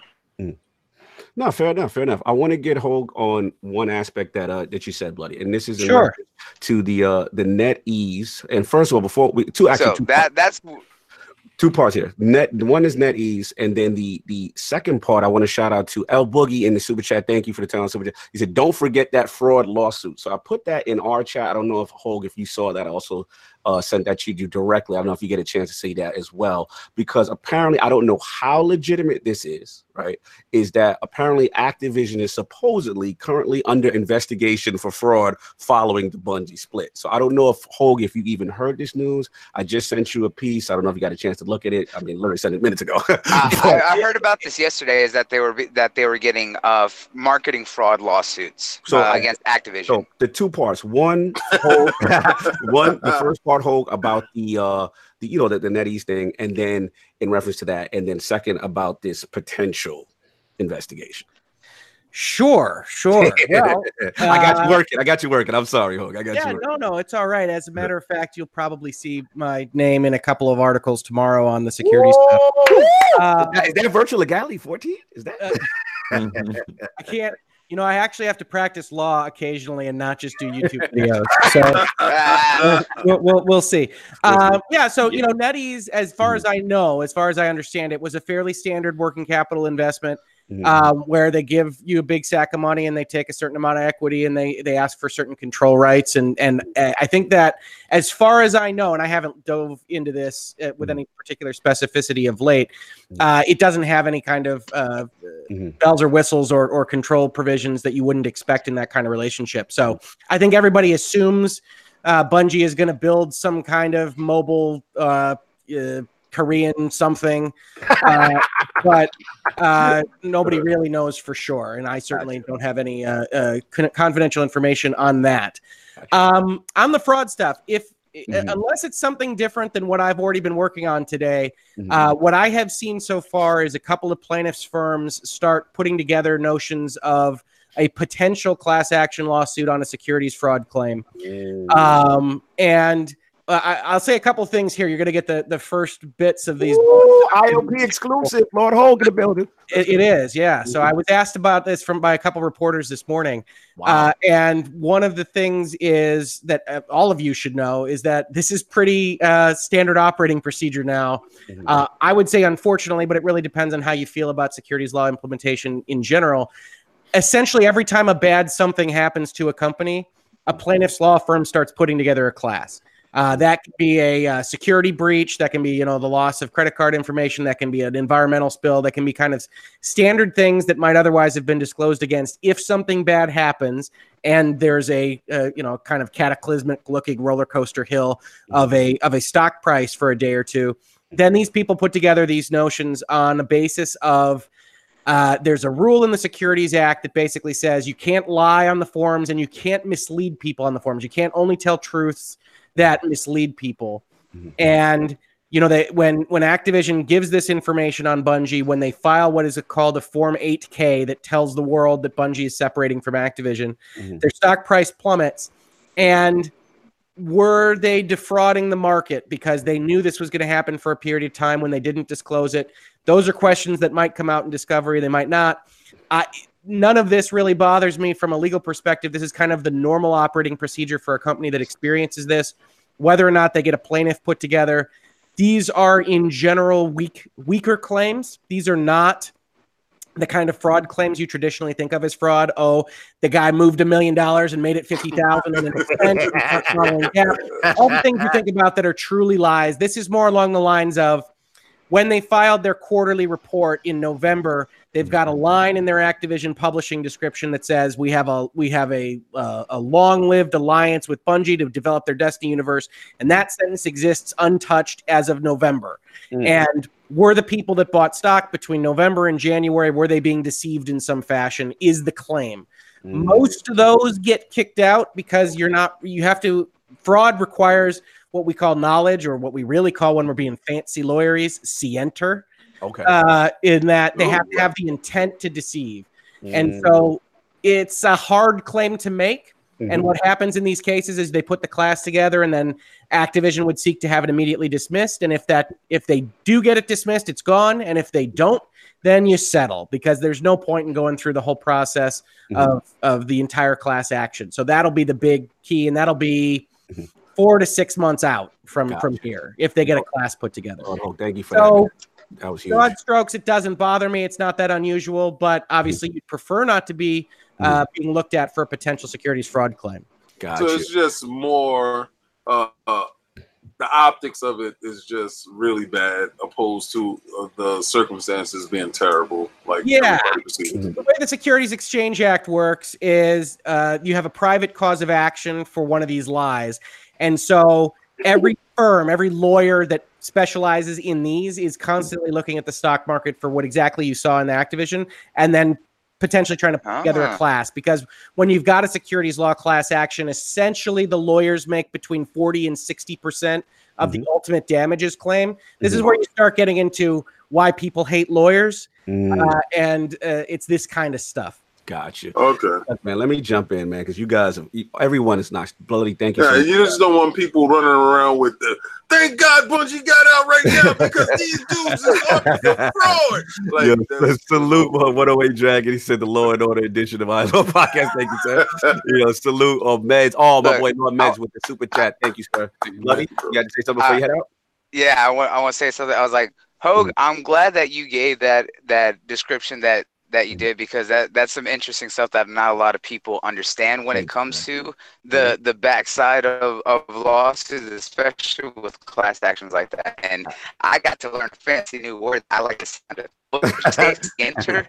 Scienter, yes, Scienter. It's like a magic word. It's like a Harry Potter word. You actually have a yes. Cool, man. Absolutely. A Hogue dropping jewels in here, man. Let me jump in. They got the fast. Did I lie? Did I deceive you? The internet connection, boy. You got to get off internet, the switch. You got to get off I might have to mute you right now. It's a little rough, but I'm gonna jump in. real quick. So yeah, man, it's so much to unpack here. And over the years, I'm kind of with Maka, man. It's like my unwavering love for this damn franchise. I mean, despite the many flaws the game has, and of course, I have my bias because I love the game. But in my opinion, it's the precise gunplay. It's still unmatched. It's the best 3 to 6 man cooperative experience as far as console, as far as in-game activity, and as far as raids. Don't get me started with the music. But my initial thoughts were just wow. Like, Bungie has some great legal representation, in my opinion, in negotiation to walk away with full ownership of this IP. I mean, this is definitely megaton of information. As far as the deal now, I'm again with Mock in the sense that from the Activision standpoint, don't get me wrong, I'm happy that they have their independence, and we always want a creator to be able to do what they envision. And we know the relationship was rocky at some point, right? But we also have to be clear too that Activision stepped away from the standpoint of saying, hey, you know what, like, we don't feel this investment is generating what we intended it to. You know, so that's the key also aspect that people are not realizing. And then, like Bloody was saying, like moving forward, you know what I'm saying? Like all that responsibility like falls now on Bungie. You can sit there and we can demonize Activision as much as you want, right? But one thing I know, when that marketing was on point, you know, when you got those trailers, you got that information, it was on point, and at the same time, it was done in a bigger scope. And then you had the High Moons, you had the Vicarious Visions. You know, all this now falls on them, and that's a big deal. I don't want anyone to kind of minimize it. So we're going to see what happens with the future of the franchise. You know what I'm saying? You know, also as well as this partnership with NetEase. You know what I'm saying? You know, obviously, you know, some people are going to say, you know, oh, they traded an evil publisher for an evil investor. We don't know what that aspect is, you know what I'm saying? So I don't want to speculate on that, you know what I'm saying? Also, like Lord Hogue said, you know, as far as the future going forward with the next quote unquote comet, right? That DLC, how does that structure going forth? And you know, at this point, you know, multi-plat or not, it really doesn't matter. What happens to me is bottom line, you know, ultimately I would love to see some type of cross-play or cross-progression in the future. I feel the community deserves that. You know, never in a million years that I think this would happen. So that's my thoughts on it. 2 super chats before we move on. I give it to Hogue. One, Lord Meds, he said, what studios with $2 super chat, what studio makes better Halo though, Bungie or 343? I think we all got the answer to that one. I don't know if I'm doing it's not really much of a question, is it? Yeah, not much. And then Lord Kid Smooth in the building with the super chat.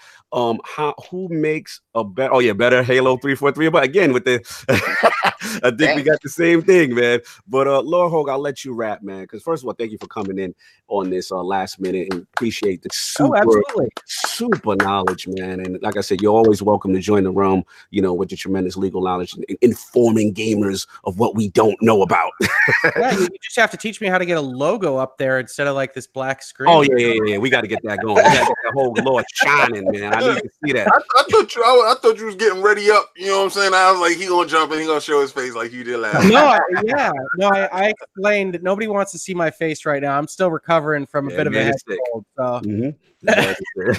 But overall, man, just, you know, I'll let you put the cap on the cherry on the Sunday with this topic. You know, moving forward, you know, how do you feel, you know, about this?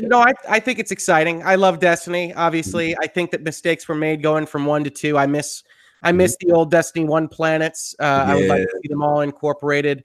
I think in the games as a service world that we're moving into, Destiny is a perfect fit for that, but it needs to be kind of rebuilt from the ground up. So it wouldn't surprise me if you saw essentially all the assets that they've got for Destiny 1 and Destiny 2 and all the comments and everything else made into a Destiny universe type product. Since they do own all the intellectual property, they could do that. And they could build something really big and with kind of the free-to-play elements. And then they too could be sued for the dances that they incorporate in their games at some point in the future. They could be part of that Fortnite lawsuit?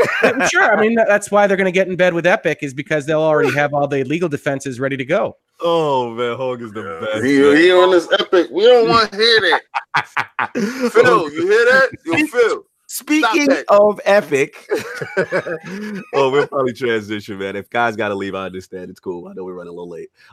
You know, definitely we heard the Epic news as far as Division 2 kind of leaving Steam at the altar. This was Lord Addict's topic, so I'll just jump off real quick. And obviously we heard this news breakdown, and you know, it looks like they have this defection going on, and you know, they announced it, you know, in favor of the Epic Store, that Division 2, a huge get, you know. Lord Maka, Lord Hogue, I don't know if he's still here, if he wants to talk about it, but you know, what do you guys feel about this? You know, Division 2, how impactful is this? In news to absolutely no one, people like money.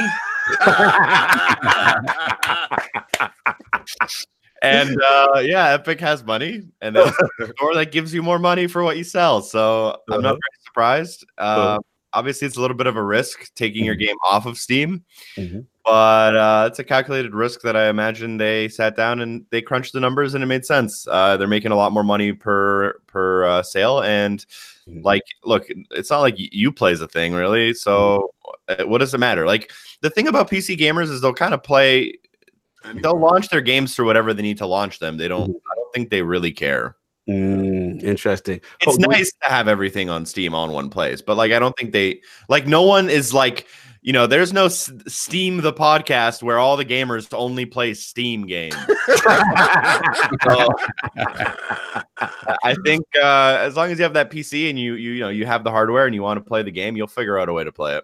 Absolutely. I don't know if we still have the incredible Lord Hogue with us still, or is he? Oh yeah, you do. I didn't know whether you wanted me to pop off or not. Right now, no, I want you to stay. I just Brady shred, folks. So, yeah, however long we can hold you, man. I thought you were sick, so it's a blessing you're still here. I got a glass of water. I'm good. I got the football on. I think this is a super important story. I think you might have seen me tweet about it, but basically, I did a video about this at the end of the year when Steam released their top 12, their platinum class of video games that had released. And the thing that really jumped out at me was that Ubisoft was the last man standing in terms of the big publishers that were really making headway on Steam. Because you've got Battle.net doing all of Activision stuff, because you got Bethesda moving a lot of their stuff off to theirs, because you've got Origin for EA, Ubisoft, yeah, they released their stuff on Uplay, but they also released their stuff on Steam. So Assassin's Creed Odyssey and Far Cry 5 held 2 of the spots of the top 10 on Steam. And so I said, you know, that's what Epic and Steam are really fighting over right now is what's going to happen to Ubisoft. And so when Division 2 dropped that hammer on what turned out to be a slightly exciting news day for the video game industry, that was a very big deal to me. Now, I think they're testing the waters. I think it's nice to get 88% of the money, but if you're getting 88% of, you know, 1 million eyeballs instead of 100 million, that's not going to work. Right. But I think Ubisoft's calculated decision on this is, hey, we don't need a lot of help telling people Division 2 exists. Right. So you're going to go find it if you're interested in playing it. And 88% instead of 70% is a heck of a lot of money for Ubisoft to make. And if it does work out how they'd like it to work out, I don't see them going back. And this is exactly the kind of thing Epic needed to really start pushing more and more eyeballs over to their service, as well as giving away really cool free games. Go get Edith Finch. It's awesome. Oh, yeah, it's amazing. I really like this Epic stuff. I love it, man. It's great. Lord Sov, man, what did you feel when the news broke, the whole Epic Store thing, Ubisoft? I think it's great. I'm always up for anybody disrupting the status quo. I am, especially... Anarchist, this guy is anarchist. So what's most interesting about this to me is that this really puts Steam in a position where they really, really have to reevaluate their practices. They haven't really, despite what Epic has been doing, despite what Discord has been doing, they haven't necessarily changed anything in terms of like game cuts and stuff like that. Not much has changed. So they're sort of holding ground and saying we're the juggernaut. We don't feel necessarily threatened yet, but that should not be the case. They really need to start reevaluating. And the same goes for Discord. If Discord, despite 200 million users on Discord, they don't have a huge AAA game on their exclusive to their service just yet. So they need to think about that because Epic is looking to snap up all of these. And when it comes to the Ubisoft conversation, they've already said there's going to be more Ubisoft games on there. So I don't know how long this partnership goes for, but you can pretty much look at whatever big games down the pipeline for Ubisoft coming onto the Epic Store in the PC space. So they really need to start evaluating how much money they're going to throw out there to get some more of these exclusives. And it's for me, again, I think competition just raises the bar all the way around. It forces you to reevaluate your practices. And I think only we get the best out of all of that. So I just want to see them start changing this stuff up. Absolutely. Actually, Lord King, what do you feel, man? What's going on? What do you feel about this? You watch somebody that's steadfast in their ways, and it's like they're not really noticing that these dudes is creeping up on the side, and little by little, stuff is being snatched away from them from this guy and that guy. And I remember when Steam was the end all be all for PC gamers when it established itself in that area, right? Okay, so you go there, all your stuff is there. Now you have these options that's all over the place. And once one of these dudes, and Hogue likes the Epic Store, and the reason why I say it is because that's a big thing, right? Once it starts clicking and everybody starts to gravitate towards the one thing, you're going to see a demise at Steam rapidly. It's just gonna drop out. The floor is gonna fall out from him. And me personally, I hope they can switch it around. I hope they can flip it around. But Epic is offering something that a lot of dudes can't offer. Like Steam can't offer, if you use our engine, you get this back and you put the game on our stuff. So they don't have that option to do that. And I think you're looking at a dinosaur actually going out the pasture. I hear you, man.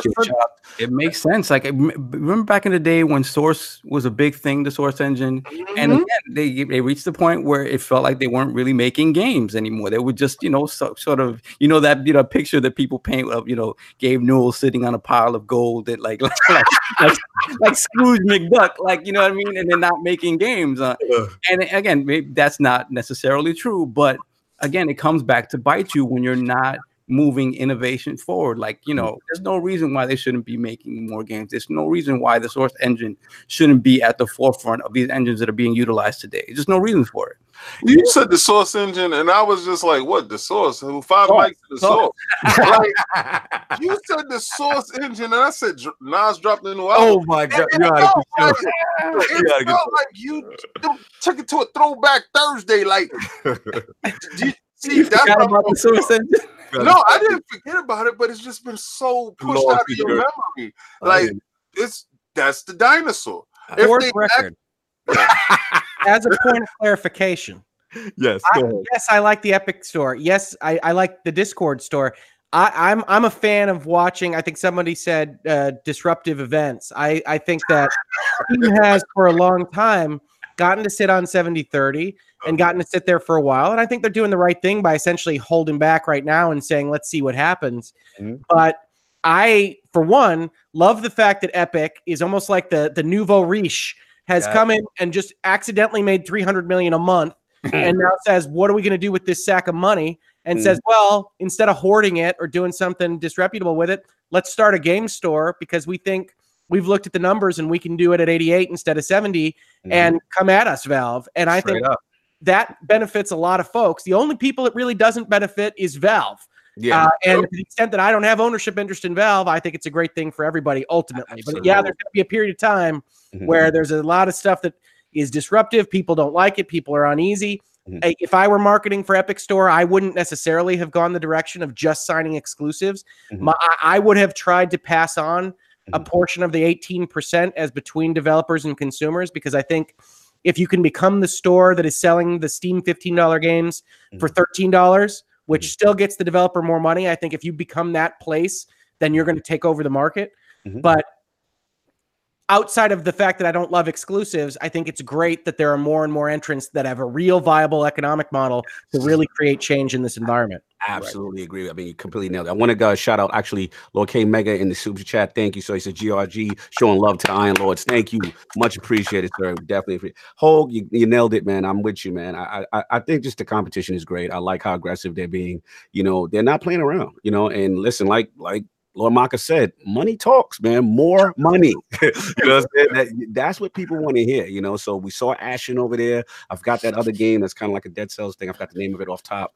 But it looks fantastic, and people are going over there. So we'll see how this plays out moving forward. If more people continue to kind of jump ship, it'll be interesting with Destiny as a Destiny fan to see what happens with that, how aggressive, Epic gets. And then the way Epic is moving right now, according to some news, they apparently, Unity has some argument with some other dev, and now, Epic's encouraging developers away from Unity. So it's like Epic's got their hand in everything, right?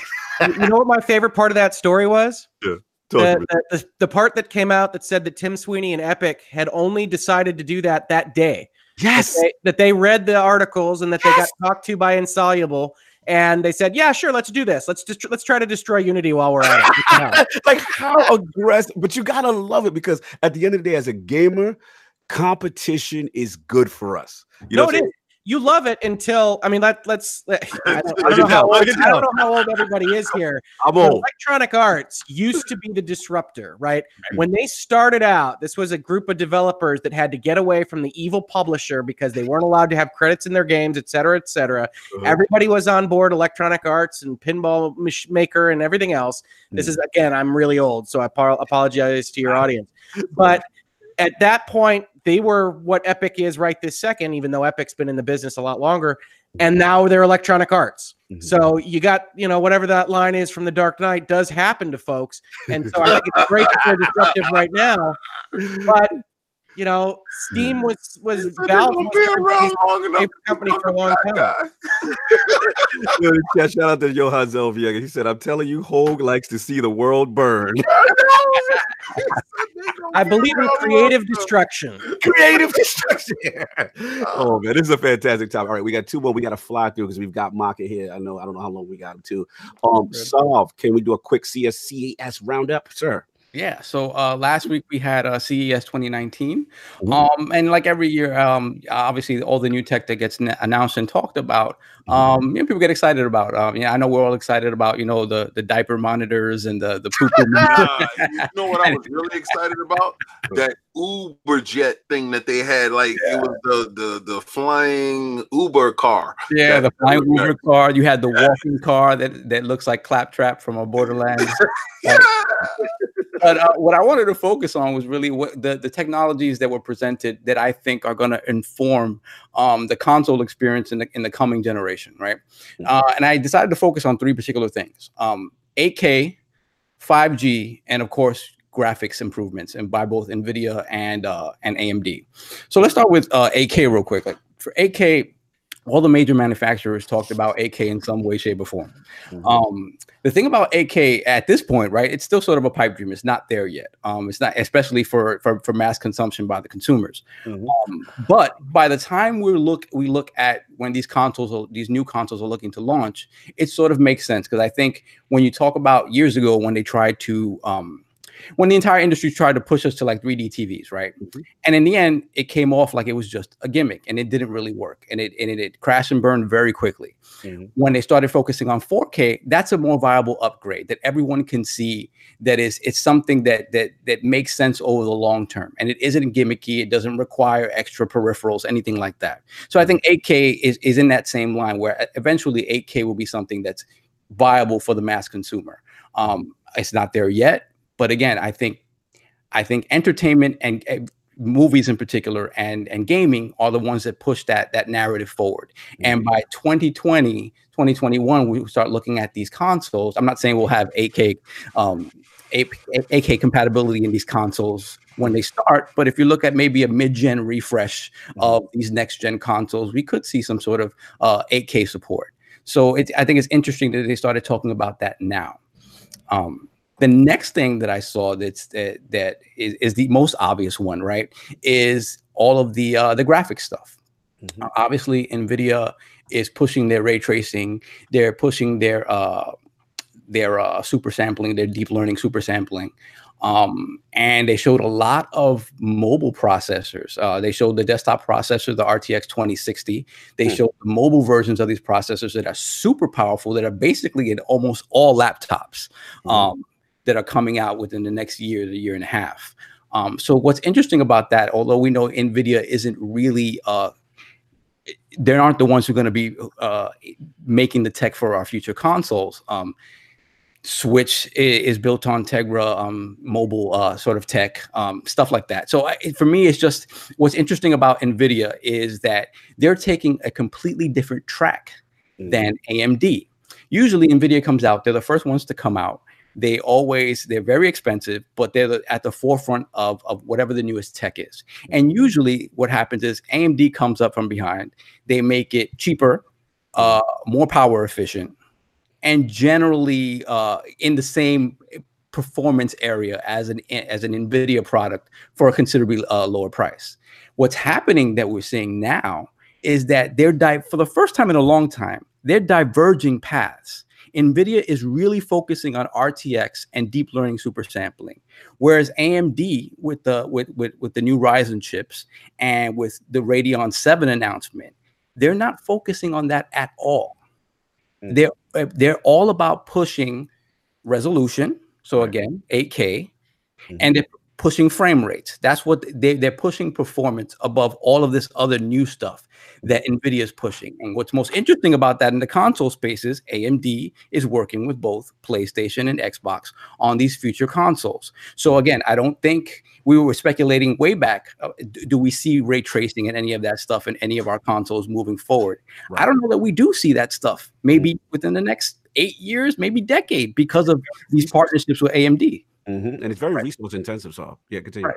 So that's pretty interesting. And we saw Phil Spencer up on stage with the CEO of AMD talking about, you know, that partnership. So I think it's interesting to see, because I don't think we see any of those bells and whistles that NVIDIA is talking about in the console space, right? And then the next big thing that I saw was 5G, right? Obviously, 5G is the next step in sort of wireless communication. And they've been talking about phones coming out this year, starting this year with 5G capabilities. I don't really see us having a big rollout of 5G until at least next year. But again, Microsoft has been talking about xCloud and how 5G is integral to that. And then we've been seeing more and more companies, obviously 5G in terms of the phone and mobile space, the big guns there are coming out with 5G phones and starting to talk about their 5G networks and how they plan to implement this stuff. And then on the gaming side, we're seeing Google jumping in. We're seeing Amazon jumping in. Obviously, Microsoft for xCloud, Verizon jumping in. Yeah, what's that about? So 5G is the backbone to all of this. And again, I just think the industry has shown us that they're all moving in that same direction. So this isn't a pipe dream anything. This isn't Microsoft talking about pie in the sky. This is real. This is coming, and everybody's on board pretty much. So what do you guys think about this? Am I wrong? Am I reaching? What do you guys think? Let's get Maka, man. Let me get you jump off. What do you think about all this stuff? Oh boy! All right, so let's start off this part with you can direct your angry tweets at me over on Twitter. I'm about to say something controversial, and I'm probably going to offend a lot of people. I've had this position for a very long time. I think resolution in gaming is wildly overrated, and I think people put way too much time and effort into 4K, and counting the pixels on their monitor. In my opinion, 4K gaming doesn't always make sense. If I analyze a scenario and I have a game running at 50%, and that game, I have two options. I can go to 4K, or I can stay at 1080p and up the shadows and the textures and the frame rate and the performance and the particle effects and the fire. I'm choosing 1080p every single time. And I don't know. At some point, we got the Xbox One X can do 4K, and everyone kind of grabbed onto that. Right. And it's dope that it can do 4K. And if you have a 4K TV, I understand it looks phenomenal. Yes. But I think this push to pixels is not a good push. And I think people would be surprised to play games at 1080p or lower resolutions that are like completely maxed out. I think they would be surprised at how great that experience is compared to an experience where it's just more pixels. So with that being said, like pushing to 8K to me sounds like a terrible idea, because we can't even get 4K running at 30 frames per second for a lot of the games coming out. I played the Resident Evil demo on my PC. I played it in 1080p, but I maxed out all the graphical settings, and that game looked 10 times better than any 4K game I've ever played. So it's not as easy as more pixels means better. You can play an indie game. I can make Tetris in 8K. Having more pixels for Tetris doesn't get me excited. You got to do things with the power that's more than just pushing pixels onto the screen. And I think even playing games like Shadow of the Tomb Raider that have multiple settings, you can do 4K, you can do a frame rate, you can do like a texture kind of one. Switching between them, you might realize that 4K isn't always the best option. For some games, it is a fantastic option. And I'm very much a proponent of like driving the technologies to get us where we're going. And I'm not saying 4K gaming was a bad step or we should have never taken it. It's definitely a step we need to take. And I'm glad the Xbox One X is powerful enough to do 4K for those who want it. But at the same time, I don't like pushing pixels onto the screen isn't always the most important thing in my opinion. This is something I touted a lot back in the TXR days. Everyone was just so focused on pixels. Mm-hmm. But yeah, man, like 8K gaming, I think we're getting ahead of ourselves. 8K gaming is 4 times more than 4K gaming. Mm-hmm. And 4K gaming is not something we can really do that well either. A lot of people who have, PCs that cost $10,000, they're still playing in 1440p because it doesn't always make sense to just drive more pixels to the screen. Nonetheless, I digress.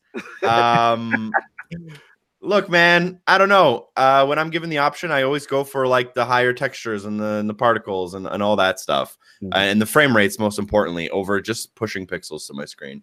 But, everyone's different and everyone enjoys different aspects of the game, of games. And I don't think we should be thinking about 8K yet, personally. But it's always cool to see like CES like thinking way ahead of the curve. Mm-hmm. Yeah, and I think that's what it comes down to, right? Thinking way ahead of the curve, and then thinking about what advances in tech can we show off to push the product in a way that makes it, you can see the differences, right? And so you can sell it to the average consumer. The gamer, like you said, the gamer may care more about 1080p 60 frames per second or 120 frames per second. Mm-hmm. The average consumer that they're also trying to sell this 8K TV to only wants to see how pretty it is, right? So it's just one of those things where I think it's a type of advancement in tech that shows well, right? Well, let me say something that I love personally that not many people I think have really talked about that might be just unique to me. So apologies going in. But one of the things that I really liked in the PlayStation 4 and the Xbox One era was I really loved the crossover generation games. I really think that developers in video games tend to push things as far as possible until you wind up in 25 to 30 frames land. And so since that was where they were pushing things to get it on the PlayStation 3 and the Xbox 360 working correctly, I think that made the resolution, the graphics, the performance all the more solid and better at the higher generational level. So I love those crossovers. And I agree in terms of resolution isn't the be all and end all. I tend to lean towards resolution over frame rate in things like God of War. But the one place where I really would love to see resolutional increases is in the VR goggles. I heard you reference Tetris, but if you gave me an 8K virtual reality Tetris effect right now, you might not ever see me again. You be living your best life? That game makes me. You have a long day. You're fighting with people on the phone. They're telling you you're terrible at your jobs, which is the day of the lawyer. So don't go to law school, kids. You get back, you put on Tetris Effect, you listen to some cool tunes. If that was at just slightly higher resolution, I think that would be the perfect game. Fair enough. Lord King, you're a very premium gamer.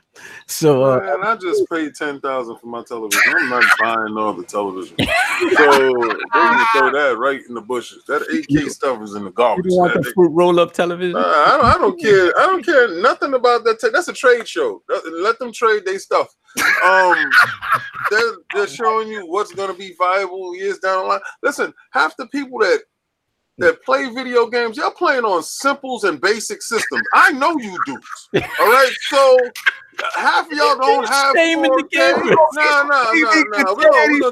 I told you, this is the year we're gonna keep it fair, and that's it right there. So listen, y'all didn't even upgrade past 10. Y'all still rocking 720 televisions and looking at Digital Foundry like, I can't believe Xbox can't do 1080p. Shut up. Like, I'm real sick and tired of the bougie behavior. The only thing that I walked away from the trade show with was the 5G. Now, the 5G thing, that's going to hit your wallet. Remember when 2G was a thing? And then y'all went to 4G, and then your bill went up. Your bill gonna go up again, bro. Like soon, your bill's gonna look like a car note. All right, and I want you to understand, you will have Alexis on your phone. Your phone will become Alexis. All right, y'all are in so much trouble. Step your job game up. Step your job game up. You better become like Hope and become that lawyer so that money can come around. Listen, Trust me, I know y'all not gaming on 4K televisions. Half of y'all are gaming on them TCL televisions that's in Best Buy that was on Black Fridays. Wow. All right? No. Let's keep it 100% real. Because he said 8K, and they was like, yeah, you know, 8. No, you're not. Stop. All right? Let's listen. The thing that's really gonna affect us, and as far as streaming, because you want to get these streaming boxes and stuff like that for these next consoles from these companies like Verizon and Amazon and Microsoft and Sony as well, is the 5G.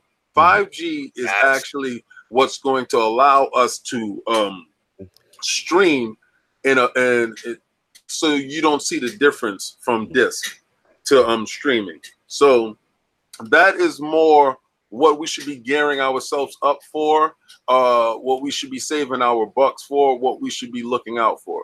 That 8K gaming, please listen. No, that's not a thing. You see the problem that your systems are having now, trying to push the 4K 30 frames per second, and you see the frames dropping, and sometimes you can get up to 1440p. I think the sweet spot in gaming should be 1440p, 60 frames per second with all effects on. I'm with that. Okay. And that should be what they should target. These next systems shouldn't be targeting no 8K. Please don't do that. Yeah. And don't target something that's not realistic. Let's have a better gaming experience. Right. Let's push for that. I'm with Mark on this. Let's push for a better gaming experience opposed to pushing pixels that is not realistic. Now for you, King, and I'll double down and move on. Yeah, man, it's just one of those things that obviously when you hear all this news and stuff like that, I'm a big time techie, so I love when CES comes around. You get to hear all this stuff, so I go to Solve and say, hey, what happened? You know, that kind of deal. And you know, the things that I took from it, you know, 8K to me, you know, they're trying to be ahead of the curve. At the end of the day, I don't think it's ready to be implemented in any fashion just yet. As far as gaming is concerned, again, I agree with Mark in the sense that I don't fault them for pushing 4K with the Xbox One X, but as we know, there's not a ton of 4K 60 games, right? We got to be real about that.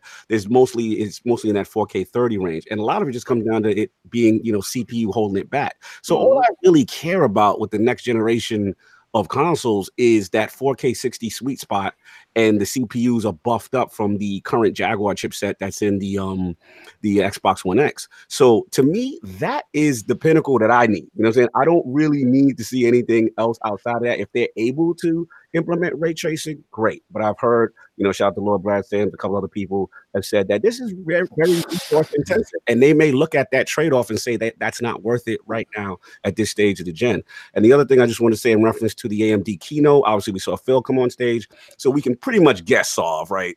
You know, that partnership is going to continue as far as the Anaconda, the next generation of consoles. And whatever it comes beyond, yeah. Exactly. So that, to me, when I see Phil on stage, he's just inferring that, you know, this partnership is going to continue. And then we know Sony's in the building. And real quick, Solve, did we hear about that whole, you know, AMD created Navi for Sony PlayStation 5 bit? Yeah, I mean, there's talk about around that, basically saying that higher ups at AMD were not happy with Ryzen, and it came from the fact that basically the A team was pulled to work on Navi specifically for Sony and the next generation PlayStation. So we don't know how true this is. And I guess we won't have any point of comparison until we have an idea what Microsoft has in its box or what Sony has in their box. So, you know, it's all speculation, but it's fun to talk about nonetheless. The one thing I'll add about 5G is like its pricing and marketing strategy is going to be super simple. It's going to just be 5G for 5Gs on a 2-year contract.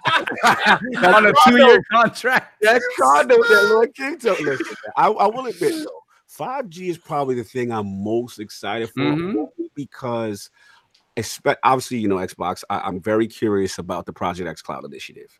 I think if they are able to lock that in, I've said this many ILPs, if they're able to lock that in, if they're able to prove that that technology is viable and hit those markets that traditionally cannot get an Xbox console in, and they use mobile, they use the TVs, and if 5G is part of that equation and giving us less than low latency experiences with these Azure server farms, man, this could be exciting, So that's one thing I'm very curious about, and to see how that works. And they're saying right now, like on 3G and 4G, that they're kind of confident at the current state. So it'll be interesting to see. I don't know how you guys feel about that, Lord Hogan, about the whole, and Lord Maka about the whole 5G and in reference to Project xCloud. I actually hadn't heard anything about it.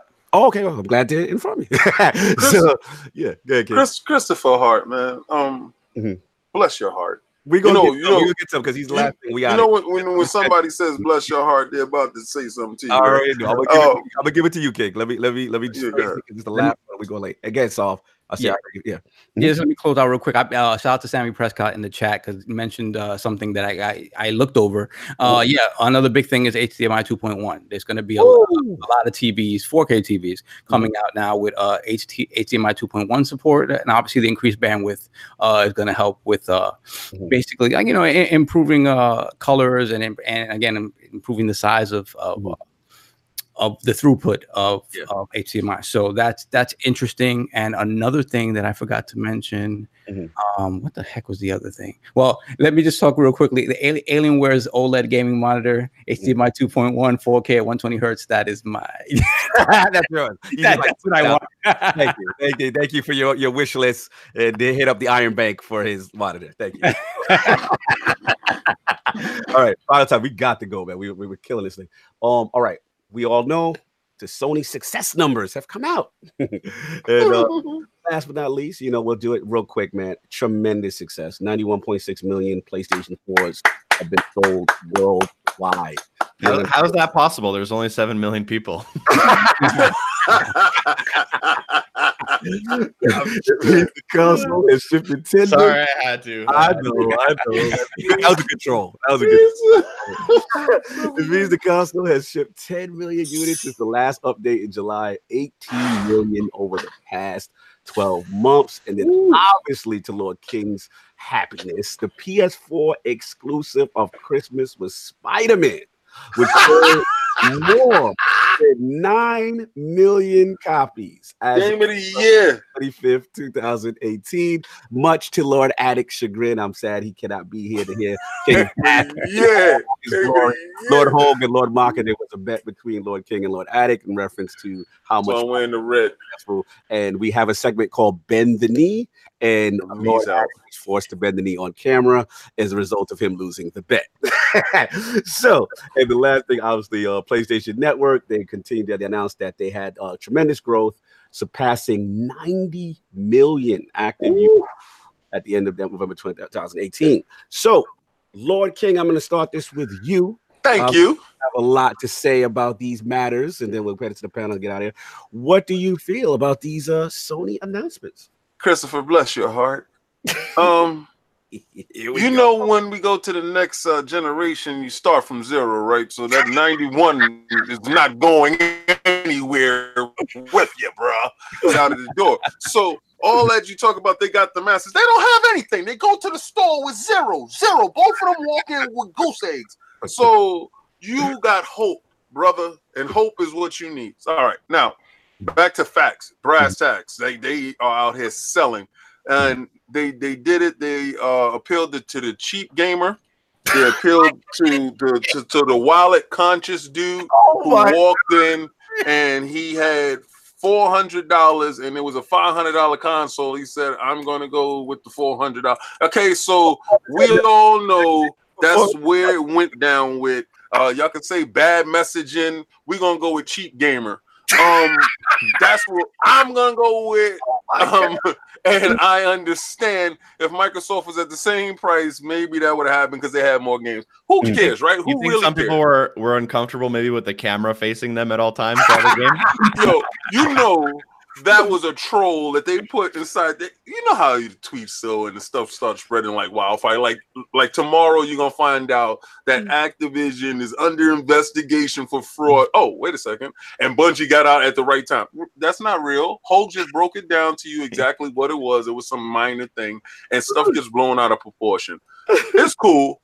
We don't play sales figures or numbers. None of us here are on Sony's board, as far as I know.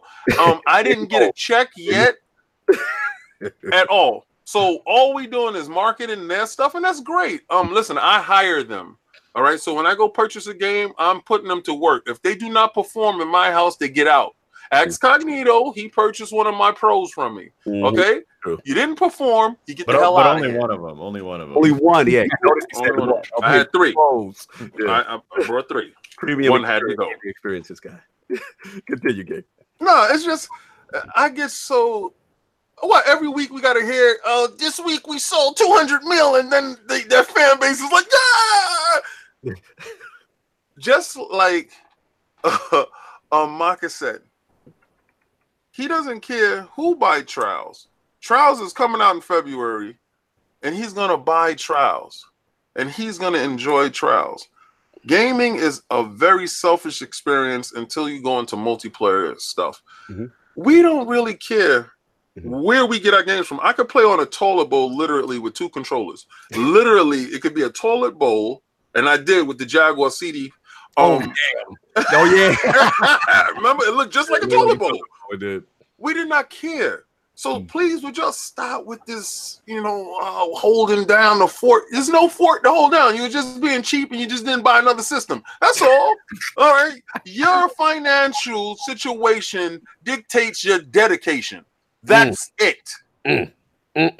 So you try to say, King, that if in a perfect world, if gamers had the resources to attain both, that things would be different, and you think this comes down to a purely financial situation? Yes. Oh my God! Obviously, seriously, everybody probably on this panel right now have multiple ways to game, especially through your cell phones. So we upgrade our cell phones to play a better version of Tetris. 8K Tetris, right? So, but we love games. So we're gonna play all over the place. Financially, you like Maka said, when your friend had a system, you too had that system back in the days, because we didn't have the resources to purchase multiple systems. As you got older, you purchased multiple systems because you didn't want to go over to his house and wait for him to pass you the controller. No. So no, man, it's financial situations dictate that dedication to whatever systems that you are loyal to at the moment. Fair enough. Lord Hogue, want to talk about Sony's success real quick? How did you feel about the news? Well, I think it's great that anybody has a success at any point in the industry. I agree with King on this insofar as I do think that in a perfect world, everybody would have everything and there wouldn't be this console war type situation. I think from a historical perspective, what I worry about with Sony is that at least for about 3 rounds of generations now, we've had essentially the winner completely fall on their face with what they plan for the generation following their big win. The conspiracy. And Lord Saul's point, he says, what's your terminology, Saul, with the next generation? What they always find a way to snatch defeat from the jaws of victory and trip over themselves in a way that makes absolutely no sense. Yeah, I mean, I think they get haughty. So I think 7 years or however long the generation lasts is just enough time for these brands, whether it's Microsoft or whether it's Sony or whether it's even Nintendo to some extent with the Wii, to kind of believe their own press clippings and believe that people just love them for them and not for whatever their product offering is, and then release something crazy like the PlayStation 3 or the initial press conference for the Xbox One, which had whatever the 600 references to television. And that I think that if I had any concern right now, it's that Sony touting all this stuff, saying we're skipping E3. Here's an E3 where you're going to travel through a church and we're going to show you nothing. I was there. It was amazing. No one knew what the hell was going on. And all this stuff seems to suggest to me that maybe they're getting back into their haughty phase. And does that PlayStation 5 suddenly have a hologram person that talks to you that makes it cost $800 and things that people don't want? Versus what Microsoft's doing, and I always really like the underdog or the person without that market position. Their backward compatibility initiative has been utterly unbelievable how fantastic it's been. Well, and that's really cool to see that innovation where the Xbox One was so vastly underpowered that it's great to see the X out there doing great things. That's where I play the majority of my games right now.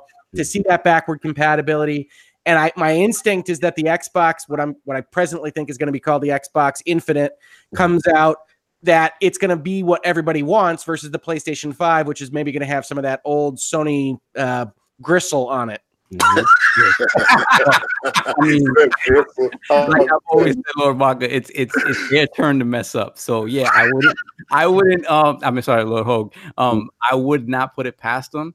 And then there are certain things that come out, again, rumor mill stuff that I think Cognito sent me a link to this. Is his name Brad Sams? Yeah, Brad Sams. Yes. Brad Sams was talking about speculation about the RAM that's going to be in the PS5, and he's hearing 16 gigabytes of GDDR6 RAM, which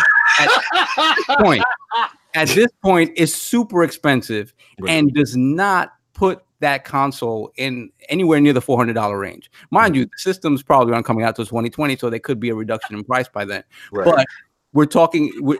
They're not looking at trying, at least from, if that speculation is true, they're not looking to give you a budget conscious console. In addition to that, like what you were saying, like, you know, having some sort of like some sort of person in the console talking to you, whatever, some sort of weird technology that nobody wants. Right. He also indicated that 8 gigabytes of that RAM would be allocated solely to the function of the OS, which is irregular and high for just the function of the OS. So what he's thinking is that there is some sort of underlying thing that's taking up all of that RAM that isn't necessarily just to run the normal day-to-day stuff that partner with Amazon. Do you think in conjunction the rumor is that again, I don't know how true it is. PS Now, yeah, as far as virtual reality inclusion and things of that nature, PSVR. Yeah, I mean, again, I think it would be a big mistake to try to force VR on people. I think that would be a total bonehead move. That's a Kinect type mistake, and I'm saying that as someone who absolutely adores VR. That if you force it, you get that extra expensive console in the box, and then suddenly everybody's playing Xbox. So that's exactly the kind of thing that I would expect from Sony's PlayStation 5. So there you go. Guys, it's their turn. It's their turn. Listen, let me jump in before I give it to Maka, because y'all gotta be crazy. Oh, yeah. Listen, at the end of the day, you know, I hear what you guys are saying. They have to have caution in terms of their hubris, right? You know, obviously they have dominated. The word. You know, and it's just, you know, it's one of those things, man, where it's just like you do watch them. I am concerned that they skipped E3 entirely. I am concerned that it's going to go about like 12 months or whatever it's going to be without any type of show for their base. You know, they skipped PSX, you know, they skipped, you know, another show, you know, I don't know if Gamescom or whatever it was.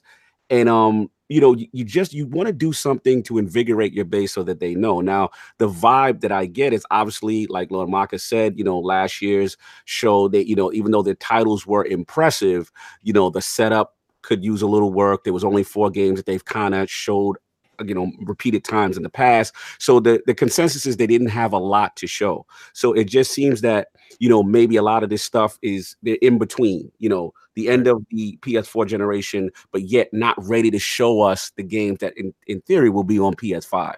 So at the end of the day, we have to admit, though, they do have the mind share coming into the generation. And, you know, obviously this success is tremendous. I mean, Spider-Man, I didn't even see that coming, to be honest. I mean, I knew it would be successful. My heart was saying King was going to win that bet, you know, with Addict, but I didn't think this successful. You know what I'm saying? Like that, to me, 9 million, that's insane. You know, that's tremendous.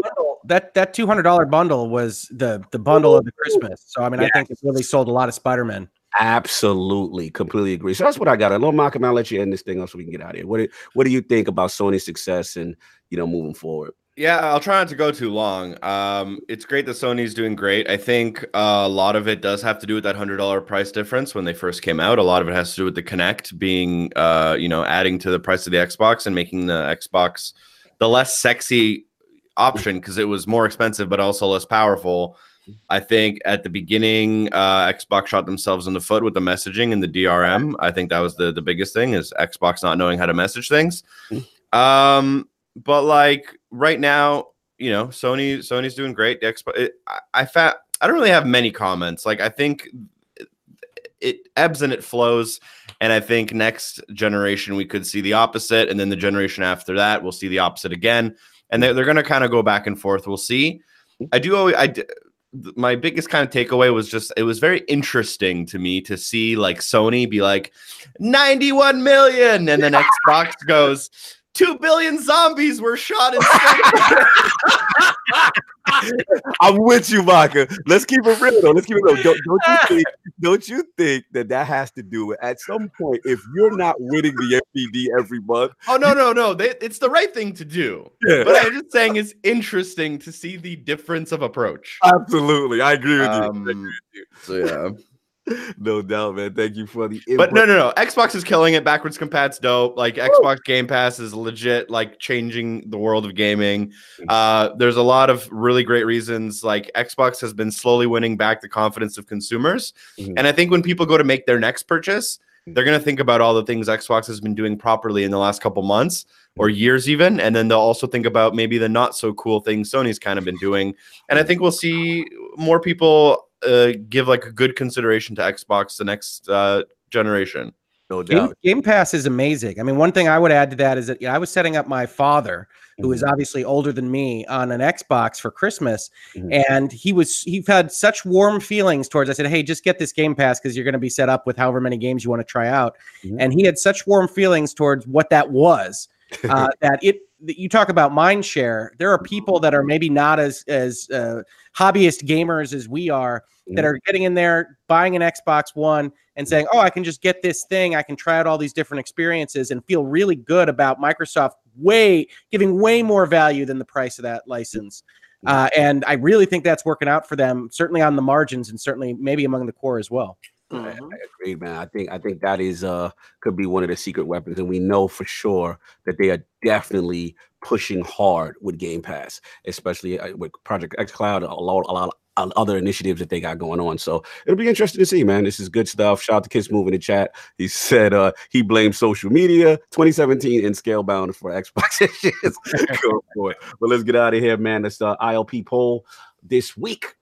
With the recent announcement of Bungie parting ways from Activision and assuming full publishing rights of the Destiny franchise, what do you think is the best course of action for Bungie moving forward? The choices are: A, remain independent and multi-plat. Control your own destiny. B, hey girl, it's Phil and Microsoft Online 1 for you. Let's get back together. Or C, change your heart. Sony's 91 million will have us out here living our best life. Epic needs to be on that list. I might throw Epic in there too. That is the question. Those are the choices. Please rock the ILP dating game poll as it goes out. Lord Maka, Lord Hogue, an absolute pleasure to have both of you in the realm. Last minute, much appreciated. Let's start off with Lord Maka, man. Tremendous gaming history and tremendous content and game reviews. Where can the fine people find you? Yo, thank you so much for having me. One thing before I get into my self promo, if you want to like support Xbox, the community and stuff, there's a huge Halo tournament happening today. It's actually a Halo 3 tournament, and there will be tens of thousands of people watching a Halo 3 tournament in 2019. That's pretty dope. Wow. Twitch.tv/UGC. It's called the Halo Classic. I'm going to be watching it tonight, and you should too. Not sponsored by any means. I just really like Halo. As for me, you can catch me at youtube.com/Maka91 Productions, twitch.tv/Maka91 Productions, or on Twitter at PMaka1991. Couldn't find a better handle than that. I make game guides, walkthroughs, tutorials, achievement guides, trophy guides, and the likes. I recently put out a video on Aftercharge, which is recently on Game Pass. And yeah, thank you so much for having me. Dude, Maka, man, when I see you, the first round's on me. Hopefully I see you again at E3. And keep doing what you're doing. Please subscribe to this man's channel. He's doing tremendous work. This is the achievement guide and walkthrough king. Like, if you want to learn how to get something in collectibles, this guy is your man, as well as great reviews. And he's been doing it a long time. Please subscribe to this guy. It's a pleasure to have you in the room. And hopefully we get you back on soon. Thanks for having me. Lord Hogue, the Lord of virtual legality, dropping gems and knowledge all throughout the podcast. The chat was enamored with you. Lord Hogue, where can the fine people find you? And what do you have going on next? Yeah, well, and I apologize, my voice is just about done, so I'm glad we're wrapping up. I started a YouTube channel this last year where I do a little bit of legality, a little bit of virtual, to talk about stuff like video games, talk about software, and talk about the business side of the industry as well. So my most recent video was on the Bungie Activision split. The videos I had before that talked extensively about the Star Control Origins and DMCA kerfuffle. Which is a legal technical term. And you can find me on Twitter at Hoeglaw, HOEGLAW, on YouTube under the same, my website, my blog, they're all under the same. It's all Hoeglaw. Thankfully, I have an odd enough name that I could get that in all major locations, but I love talking about this stuff. And obviously, I like to share what I know from a legal and business side of things. Absolutely, man. Continue to do what you're doing. I mean, it's tremendous work. And it's really a service to gamers to really understand the legal aspects of it. And your experience in corporate law has been absolutely tremendous. And it is an honor to have you in here discussing these things in the realm of the Lord. So thank you. Thanks for having me. Absolute pleasure. Absolute pleasure. Lord Sov, where can the find you? Because we know Lord Hogue, Lord Addict. You lost some power today. So we got to jump straight into you. But yeah, where can the find people find you? What you got going on? First of all, big shout out to Lord Hogue and Lord Maka. 1 o'clock came and things were kind of touch and go, man. Like our cameras weren't working. We didn't know where you guys were. It looked like it was going to be a train wreck of a show, and you guys came through it absolutely. Saved the day for us. Thank you so much, guys, for coming through. Beyond that, you guys can find me on Twitter, Lord Sob ILP, and on PSN and Xbox Live, BX Sovereign. Real quick, we have a quick re-roll. Shout out to Lord Snaldo for graciously paying forward his Teespring win. So I'm going to do that really quickly. And he didn't want us to see him in the leggings. He was not about that. He's a big boy. He ain't like that. So real quick, the new winner of the Teespring giveaway is Lord Deathsinger. Wow. Lord Deathsinger in the leggings. Shout out to UK's finest. The UK's finest Deathsinger. You'll probably receive your Teespring thing by January next year or something like that. When you're jogging past the pub, make sure you got them leggings on. Continue, so. That's it for me, man. Thank you, guys. No doubt. Absolutely. Lord King, man. Absolute pleasure. You out here doing what you do. I'd like to say thank you to our wonderful guests that were on today. Hogue, his family, Maka, fantastic. I love the energy and Bloody. Let's get that switch mic up. Let's fix that. I think he was in the car. He begged me to get on this segment. He's like, please, God. I said, gotta be quick, man. It's a long show. LA don't have real 4G out. Absolutely. Yeah. Listen, we're moving forward. A whole lot of stuff, a lot of information is going to come out, and we're gearing up for PAX, as you saw from the beginning of the intro of the show. So we should be have our sea legs under us this PAX. So this PAX is going to go a little bit different. All the information is going to be out there. The website that you heard from the beginning is going to be up with a whole lot of information and stuff. And we're excited in this new 2019 and going forward with all the stuff that we got for you guys. So we do appreciate everybody that came through. And Chris, I love you. So don't worry about it, bro. Fanboying out. You guys are yeah, again, shout out to Lord Maka, shout out to Lord Hogue. Please hit that like, subscribe, the whole thing. Notification gang, y'all. Need notification gang. I need y'all to hit that. That would be appreciated. And obviously the ILP audio will be going up later tonight. You should catch us on Spotify, iTunes, SoundCloud, and Google Play and all that good stuff. So check that out. And also, as you already know, Lordy Bondis and I, our Destiny show, we have the rebrand. We are the last word. So thanks to Lord Hogue for helping us out with that. But I voted for 2 guys, 1 shell. Oh my thank God the voters didn't vote that. But we got an episode up. We actually go a little bit in depth as well as far as the split and we will continue moving forward with that. And like Lord King said, we got a lot of things, special things planned for you guys. I'm super excited. Cannot wait to announce. Also, stay tuned for episode 100 when that comes, because that's going to be super special. But everyone, that's it. I've ran on long enough. Enjoy your Sunday. Oh, Maka's got it in there. Let me show that. Yep. Lord, twitch.tv/UGC. That's the Halo 3 tournament, right, Lord Maka? 8,000 people watching, and it's not even close to the finals. That's what's up. Get in there. My best Halo game is Halo Reach. Shout out to Kids. No. Halo Reach. No. He said not going to let you finish. I think No, Halo no. Reach. He did the Kanye on you. He stepped in my mic. He was like, no. Enjoy your Sunday. Hey, see you later. Peace. Thanks again.